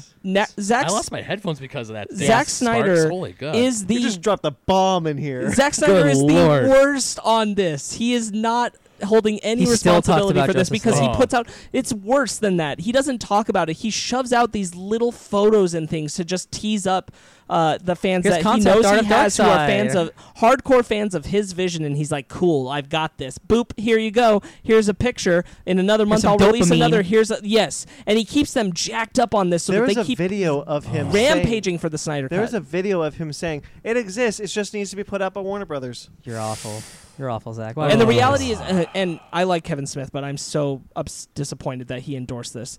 But I also understand what he was trying to say, which is that he's like, the Snyder Cut exists in the sense that it is an unfinished film, which he feels like most people could appreciate at this point, and that they should just release it and just have Zack Snyder doing narration over like the pieces and saying this was the intent of this scene. Yeah. These unfinished Almost like a effects and director's everything, cut, and yeah. like that. That was Kevin Smith's argument. And I'm like, cool. I understand that. Like, if you wanted to put that out, whatever. I just don't think that the audience has ever been hungry enough for that. I know that there are the people who are rampaging. Those for the 7 Snyder people Cut, who showed but up can at I Warner tell Brothers. you what? Yeah. Justice League wasn't that good of a movie. We shouldn't still be discussing it like this. Like, it wasn't even going to be that good regardless of Zack Snyder's version. I'm telling you, the reason that it bombed wasn't because Joss Whedon got to put his own cut on it. Yeah. It was because it was a bad movie because people didn't want to go see it because Batman v Superman wasn't the movie they wanted. Yes. That's it. That's it. The audience interpretation of Batman v Superman was not for me. That was overall how people felt. That's why Justice League didn't get turnout. It wasn't because Zack Snyder was involved, because guess what? When you were marketing it, most people who are Casey casuals didn't know that. Right. Yeah. 100%. So this argument that, like, oh, if Zack Snyder's version had been released, it would be different, that's not true. Like, Yeah. stop living in this bubble world where you think that's the case. And it will cost Warner Brothers millions of dollars. Oh, yeah. To get a final cut of Zack Snyder's movie. Well, and that's why Kevin Smith was saying, just do this rough thing. Yeah. And I'm like, cool, I guess if you want. I don't think it's justified. No. I don't. And I don't think that the audience should be rewarded for this demand for it. I don't think the fans who have gone so rabid about it should be rewarded because they've been the biggest pains Oh my in God! the butts. We talked about this. I think during the adaptation thing, but again, Mass Effect 3. Nobody liked the ending to the game, so they made a petition, Yep, and then they and they actually caved. changed the Uh-huh. ending. I remember It's this, the yeah. one time that I can think of where it actually happened. Right. And it didn't fix that ending. No. it didn't. Right. It just made it worse. Yeah, Let's- and the Lindsay Ellis, going back on her, because when we were watching her Game of Thrones video, Mhm. the ending of The Sopranos, everyone was like, "What the shit about Oh, the end of Sopranos?" But even the directors and the actors creator, are like, they're like, "I'm still gonna end it the same way." Yeah, I would do it again. You 100%. interpret what you feel. This is how I end it. If you don't like it, I I'm love sorry. that ending But so much. But Zack Snyder is the prime example right now to me of someone who needs to take more responsibility because, I mean, frankly, he's not going to. He loves being irresponsible about this. He loves feeding his fan base so that they keep this discussion about him and what he was making because that's what he wants to do. And it's awful. It's the worst kind of relationship because he's feeding this antagonistic, hate-filled demand, and I don't think either him or the base should be rewarded for demanding this Snyder cut for so long and being so just Vitriolic. yeah, Yeah. and territorial about it. Just Yeah. awful. And I don't think they should be rewarded for it because that's not a good idea to set. Maybe if we were like only a few months away from Justice League, but it's been years. Like let's move on. Can we just let Wow. die, please? It's been years. All right. Wow. That just slammed into my brain that I was like, wow, how have we not talked about that? I was saving it to be like, hey, remember when Zack Snyder used to do all those Vero things? fair enough. But you went way more He's into it. still so yeah. doing it. No, I know. Nobody uses Vero anymore either. So what the hell, dog? It's really troublesome. All right, shall we? I'm done. Yeah. Hey, you guys want to end on a positive note? Does anybody know about the whole your number neighbor thing on your phone? You've heard about this? I have heard about this. Okay. Hey, have you heard about the coolest number neighbor? Is it the Chris Evans ones? Because it's fake. Oh, is it? He Yeah, it's posted fake. on Twitter that this is fake. That was fake. Oh, bummer. Yo, man, you should have went to his own page. He's Never mind. I he don't have saw- anything he denied it positive about himself. it. No, I saw that Yeah. because I saw that on Twitter. He was like, "Yeah, I'm sorry, this is fake." Guys, don't text random strangers. I'm just glad I haven't got. I wasn't gonna do it, but a lot of those tweet threads were real funny. I'm not going to do it, and if my number neighbors do, then okay. But yep, I haven't gotten that yet. So Well, I don't think it would happen at this exact very second. No, I'm just double checking. Yeah. I'm just Alright. double What a checking. coincidence. Shall we Shall we? move on to our book club? Oh, Yes. shit. We have one? I guess so. I think so. Do we all read it? Uh-oh. Welcome to the Fake Nerd Comic Shop. Yeah, hi. Do you have any books? Can you be more specific? Anything readable? All right, then time now for our book club. Sparky Sparks, take it away. Hey, guys. So we're talking about Man-Eaters, Volume 1. Yeah, we Uh, are. Written and created by Chelsea Kane, with a whole lot of people doing a whole lot of extra work on this trade volume. I like the last one. There, Swagger. Swagger Kane. Yeah, Ministry of Trouble Incorporated is the moniker for all of them. It's Pencils and Inks by Kate Niemczyk. I'm going to do my best. Colorist Rachel Rosenberg. Letterer Joe Caramagna. Covers and creative producer Leah Minarik. Additional interior art by Leah Minarik. Stella Greenvoss and Kyle Scanlon. Additional writing numbers 3 and 4, Eliza Fantastic Mohan, and haikus number 1 and number 2 in volume 1, Emily Powell. Where are all the men? Ugh. God. Yeah, Who put out this book? Image, right? Image. Yeah, this is an Image book. No, but there's an imprint specifically with Image. That is this. Oh. Oh, it's the bomb. That's the Ministry of Trouble thing. Oh, I is was it? just looking at. Yeah. Just like their moniker. Like Man of Action. I thought it was like Black Mask. Or No. something. Nah. Yeah, see, it's right here. Gotcha. Yeah, so I wanted to pick this. This has actually been sitting on my shelf for a little while because I picked it up 2.5 months ago. I helped suggest it. Yes, I had been wanting to read this ever since I read Chelsea Kane's Mockingbird run, which I was a big fan of. That's And the one that everyone got Ask mad me about my right? feminist agenda. Yep, and I was a big fan of it. So I really hope you guys are interested in listening to 4 white guys talk about feminism, No, because that's about. let me tell you how refreshing this book is. Yeah. There's so much talk about periods and menstruation and women things that I read so many comics, and I've never once had a comic like this. Yeah. Because this is an entire female creative team. Uh, And this is something that it kind of blew something up in my brain, honestly. How I'm like, I looked at all my comics that I read and how many are written by women. yeah. And this is not me trying to get you guys. What comics right now are you guys reading that are written by women? For real. Unfortunately, not a Yeah, single one. exactly. No, I'd hold have on. to look. Okay, I'm gonna look up the one that I'm Okay, pretty so sure. Marvel right now has a lot. So it's mostly because it's Thanos and it's a Teenie Howard and Kelly Thompson and Kelly Sue DeConnick and Gail Simone. They're all doing a lot of great stuff. My point is, I don't read enough comics written by women because I like this book a lot, and it's given me so many perspectives and so many things that I've never thought about, and I really like it. It's also about werewolf cats. It's really funny. Just wear cats. I know. I thought we're cats. I liked this book a whole lot. I thought it was really funny. It gave me a lot of Matt Fraction vibes. Matt Fraction's he did Hawkeye and a bunch of other great stuff. Iron Man. I liked this book a whole lot. That's all I got to say. This book threw me off on issue 4. Oh, you mean not the issue? Yeah, not the issue. That it threw The me magazine? off. Yeah. But that's a whole different thing. But as I was reading this, I'm like, what? My whole thought process was like, damn. Yeah. Just that. I'm reading this book and I'm just like, But why, Ben? damn. But why? Because you're right. It's a lot of stuff that we don't really talk about. And Yeah.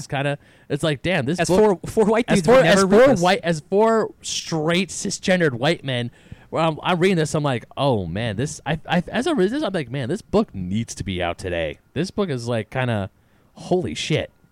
This book got a lot of attention.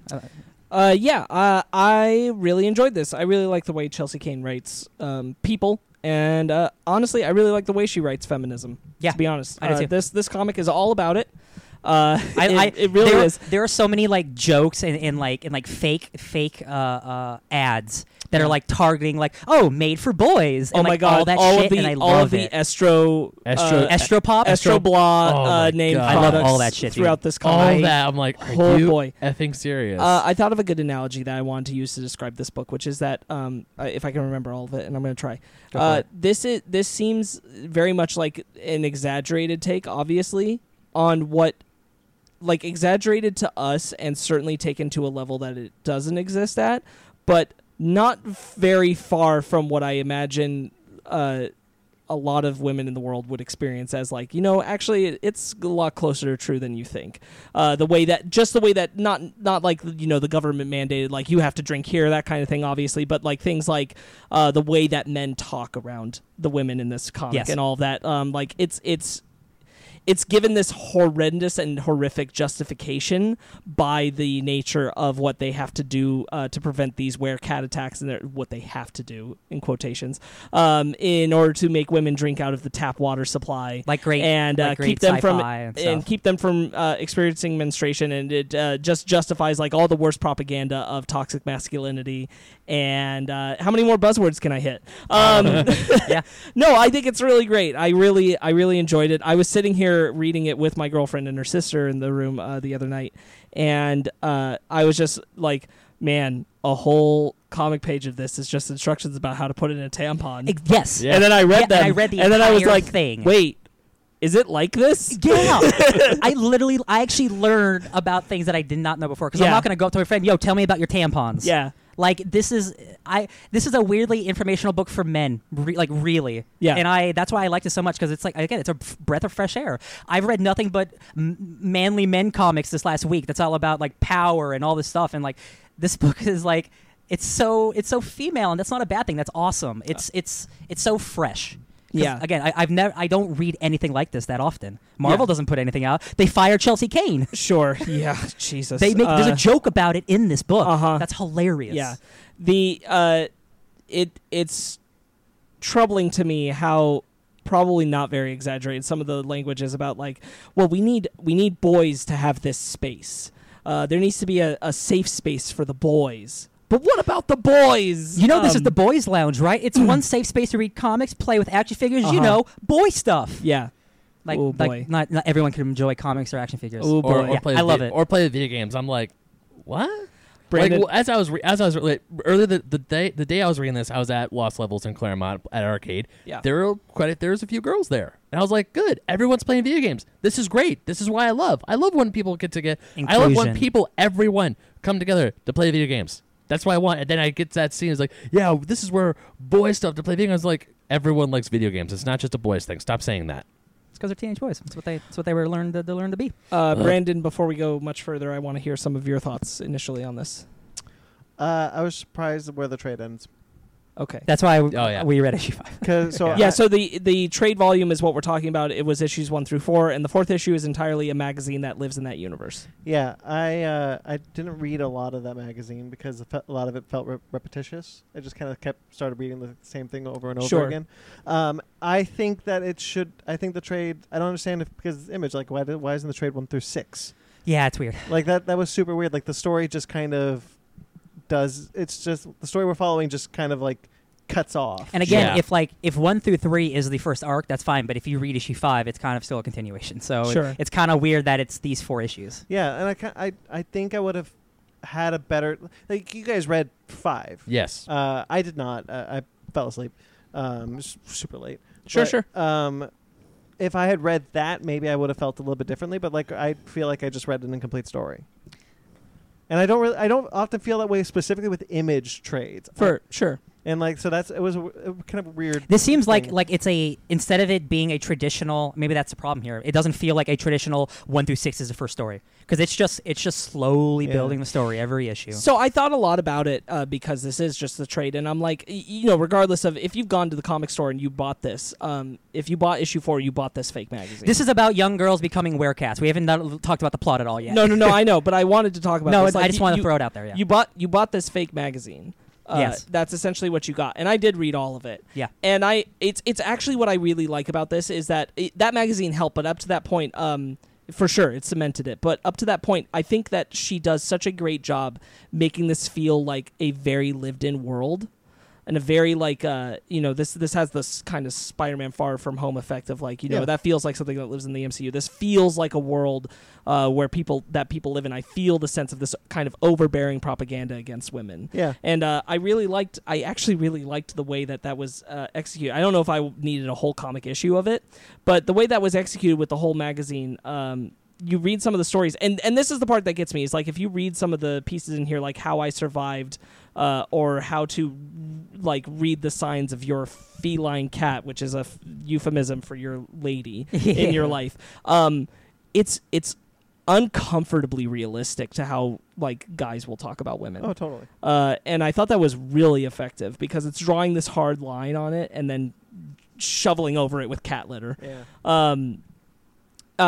So the story is about there's this Mod. this Toxoplasmosis X. Toxoplasmosis X. And toxoplasmosis is a real thing. If you're positive, and it's spread through cat litter.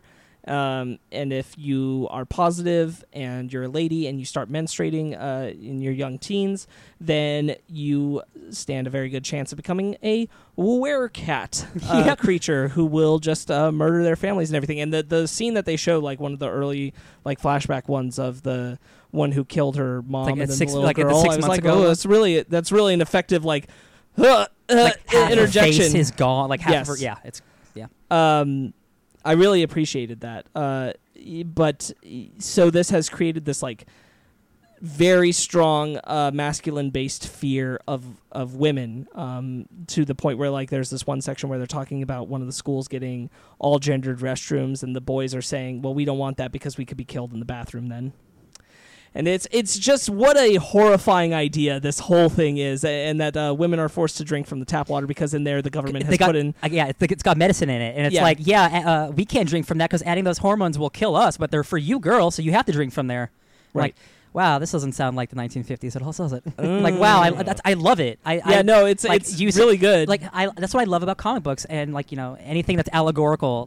Yo, man, we're talking about racism and sexism, but we're talking about werewolves, baby. I really enjoyed this book. Do you think she's a Swamp Thing fan? She's a fan of that one issue that we read. That's what I was about to say. Yep. Yeah. I thought this book was generally funny throughout the entire thing. I did too. There's a group of corgis.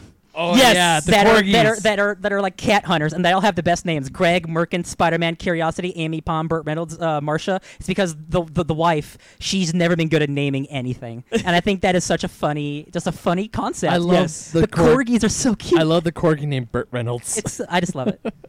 I really like the way she writes the young daughter's interactions with her homies, with her father. Mm-hmm. Oh, with the father, yeah.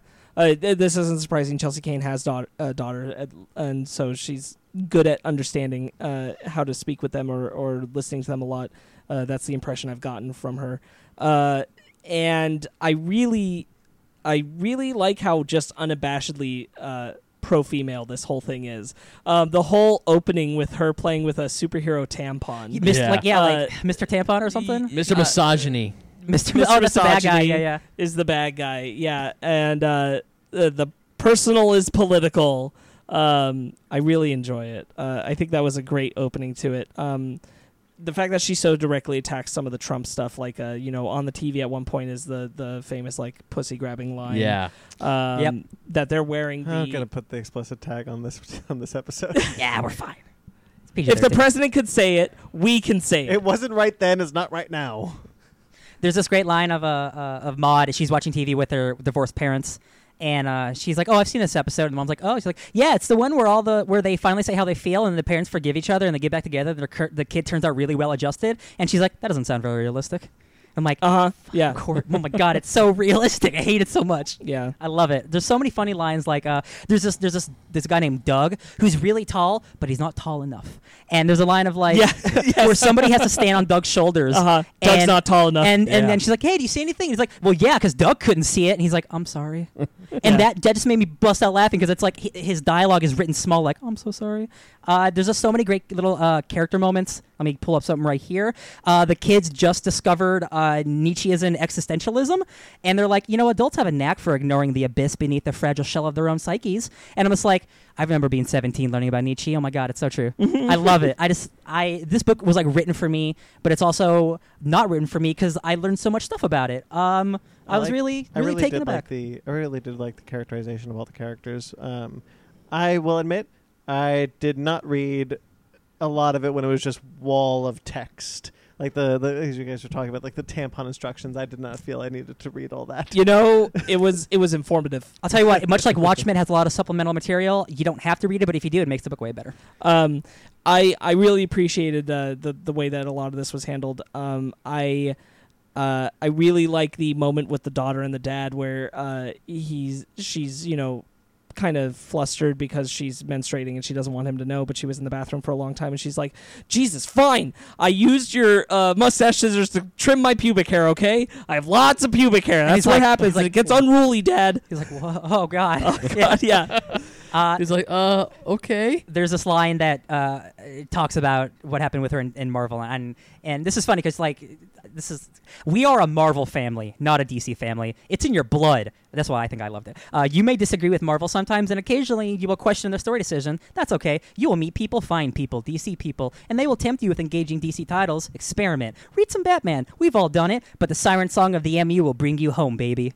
So I'm thinking. Was this in this book? Was this in? Yes. I don't remember that at all. It's like one of the first issues. Yeah, that was it was like her inner dad talking to her. It was like a huge page of like the dad just saying all the stuff, and I'm like, oh, she wants to go back home to Marvel. She loves Marvel so much. I get it.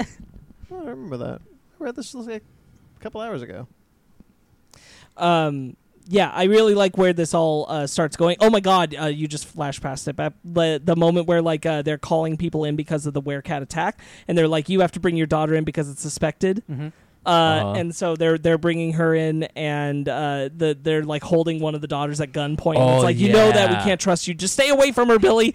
And I'm like, wow, that is really horrifying. Like, when I got to that part where the daughter was just chilling and she's like, what's going on? And the mom has a gun her. I was like, that's messed up. Where this all goes with we didn't intend it as like a coup or a plan or anything, but they start getting all the estropop, and so a whole bunch of girls have not been drinking what they're supposed to, and so it's the lead up of the end of issue 3, which is her with the cat eyes, and like Cat wants to go out, and I'm like, oh man, I love this. I really want to read more of this. A lot of these people are quoting Lion King in here. A Wimbo. Yes. And I'm just like, The Lion Sleeps Tonight. Yeah. What the hell is this book? It's so weird. It's I love super it. weird. When that first happened, I'm like, all right. It's like I crazy see you. cult stuff or something. At first when they were like, a Wimbo, a Wimbo, a Wimbo. I was like, why are you singing their Oh Wait, Lion Sleeps Tonight? They got night vision goggles. Yeah, I think that's super funny. I legitimately like. Again, I keep saying it's a breath of fresh air. We read many of the same types of comics. Sure. Even Image Comics, primarily men the comics that I read. This really wants me to go out and explore more female comics because it's nice to have a different perspective. Yeah. I want to read this little piece that's supposed to be from the fake editor of the magazine in the 4th issue, and it's this. Cats are highly adaptive and manipulative. Do not believe the pro-cat propaganda. Purring is not a reliable indicator of future behavior. The most docile-seeming cat can turn on a man or a boy in a heartbeat. Yep. In this issue, we explore personal accounts of near-deadly maulings as well as what you can do to keep yourself safe. It's not easy. It's not comfortable. But it may be the new normal of the man-cat relationship. Are you a man? Or are you a pussy? Kevin Soder, Editor-in-Chief. Jesus, I love it. Just reading that, I was just like, It's such disgusting propaganda, and it's so effective. Like the whole magazine, I was like Brandon. I wasn't really reading it. I was flipping through like some of the things I read, and I'm the whole time reading, I'm like a real magazine. Yeah, but personally, I'm like, man, all this stuff is just wrong. Yeah, buddy. That's the point. And she really wants you to feel that, and I find it very effective. It's almost like this is what women actually feel like every day. Whoa. Hey guys, just real quick because I thought this would be fun. I'm gonna do for all of us our Cat Fight monthly horoscope that's in this magazine. Oh, I remember. Yeah. So Ryan, your birthday? You're Aquarius. Yeah. Yep. Creative talents may indicate rage. That's yours. Yep, that's right. Ben and Brandon, you guys are Scorpio. Mm-hmm. Do not take mauling personally. Oh, okay. Okay. And I'm Sagittarius, and it says your relationships with women may prove disappointing. Damn! You got a lot of ladies in your life. You know what? That's actually pretty accurate. Oh, thanks, Oh. buddy. You're welcome. you're a champ. The of a past is the friend. past. Features now. I've known you too long. Yeah, I think this is a terrific a political book, hidden political book that Yeah. I am so glad you bought. Yeah, I am too. This is really awesome. I'm gonna buy volume 2. Me- Absolutely. Yeah, I am also going to do that. I'm going to buy the rest of the series. I'm Or really maybe you into just this buy and- it and then I'll read it. Okay. Because I was gonna say you bought volume 1. Whichever I'll way. buy volume 2 for you. Oh man, that's so sweet. Hey, yeah. Yeah, no, I think Chelsea Kane's doing some awesome stuff with this. I'm so glad that she just dove, like, absolutely unabashedly went for this and said, "This is the tone, this is the world, this is what I'm going for." If you are just so anti-feminism, then guess what? You are not gonna like this. Nope. It's also just a and get really the- funny book. Yeah, Like it is. besides all the great political stuff, like she is snappy and she has a real voice to her that I really like. I am so sad we won't see her Vision comic.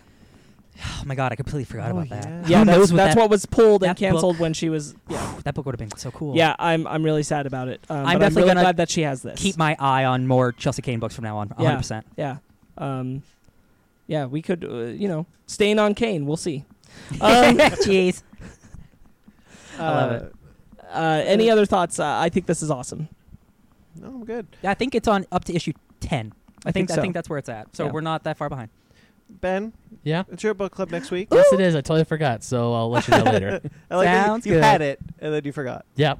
All right, then. Should we get out of here? Let's Yeah. get out Yeah. of here. All right, let's do this. Thank you. So next week we're going to be talking with Jen. Yes. She will be coming on. She thieves keys. We're going to be talking about the animated retellings that Disney has been putting out lately. Are we specifically focusing on The Lion King? I'm So sure I it'll think be I think it's a entry focal point. point. Yeah. My point being, should people who want to revisit the original animated film do it for this conversation? Sure, Okay. it's a good movie. it is. Great movie. And also It's on be the on- list. Be Yeah, on I the know. lookout for our Stranger Things Fake Nerd Watch dropping on Ooh, YouTube. baby. And The Boys. And The Boys Fake Nerd Watch. As we just mentioned, we have YouTube. We just finished up the first season of Basement Arcade Oh, the first season's over, baby. and Oh. the second season of Fake Nerd Watch. Yep. oh my God, you're right. I was like, Oh, what? crap. Oh yeah. Yeah, Wow, we've been doing this for a little bit. Yeah, we have. Holy crap. Very cool. more stuff coming. We're not done yet. Never done. We are a Funko affiliate. You guys can check that out by clicking the link in the description, buying whatever you want, checking out, using promo code SHOP10 for 10% off your purchase. Thanks, guys. We Hell have yeah. a Patreon and we have a TeePublic. Remember, one tier on Patreon. Just Keeping one the tier. lights on. Help keep the lights on. It's been dark for weeks. Help us out. And if you want to support I'm proud that of us tier- that every time we say that, the lights actually aren't on. Me too. Yeah. I'm not lying. I'm not a liar. If you want to support us on Patreon, you will get our entire back. Well, not our entire back catalog. Working on it. You will get a lot of our back catalog of episodes as they originally aired online, and One quarter portion. and you get all of our special episodes early, not exclusively, but early.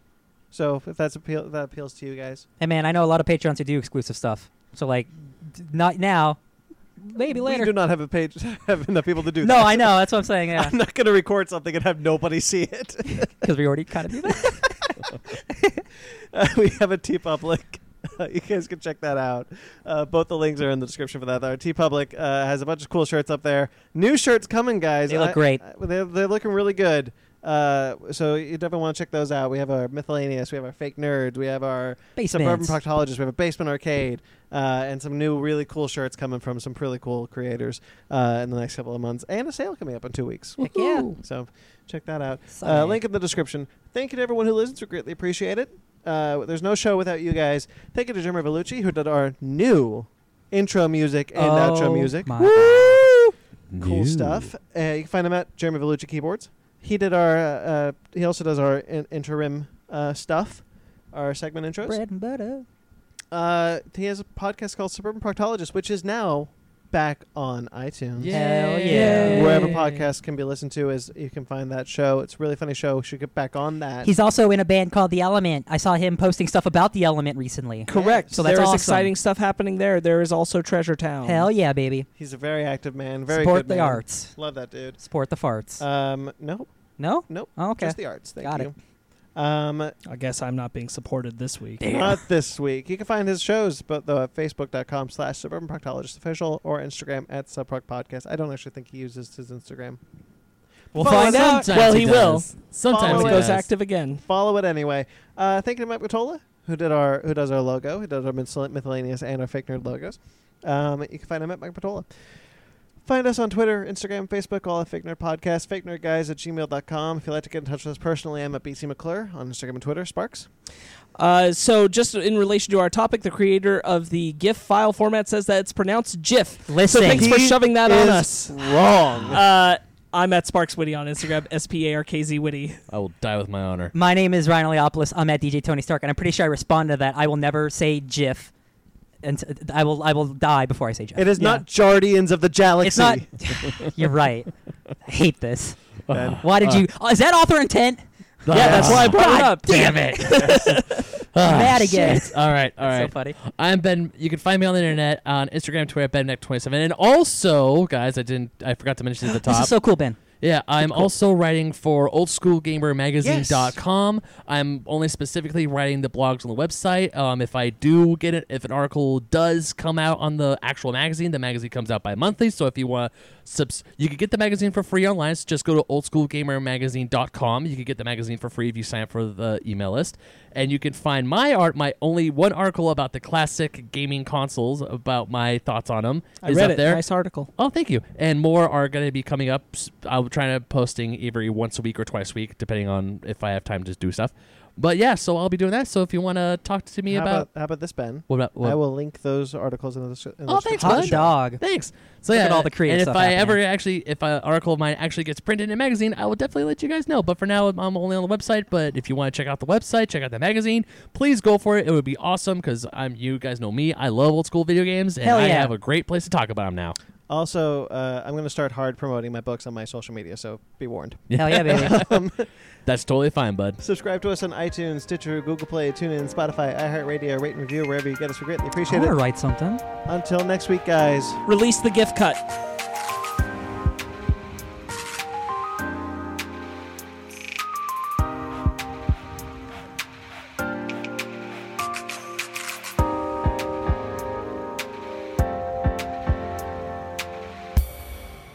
Bringle Fart Bumber Snatch. Are my levels good? Yeah, they're fine. Awesome. That is That's a thing. Bringle Fart Bundle Snatch? That's I'm pretty sure what I said. Okay. Fucking A, Ben. This is the same we're talking about. He always has water on him. Shall we? I'm always wet, Ben. That's my secret. Oh my. Put that at the end of the episode.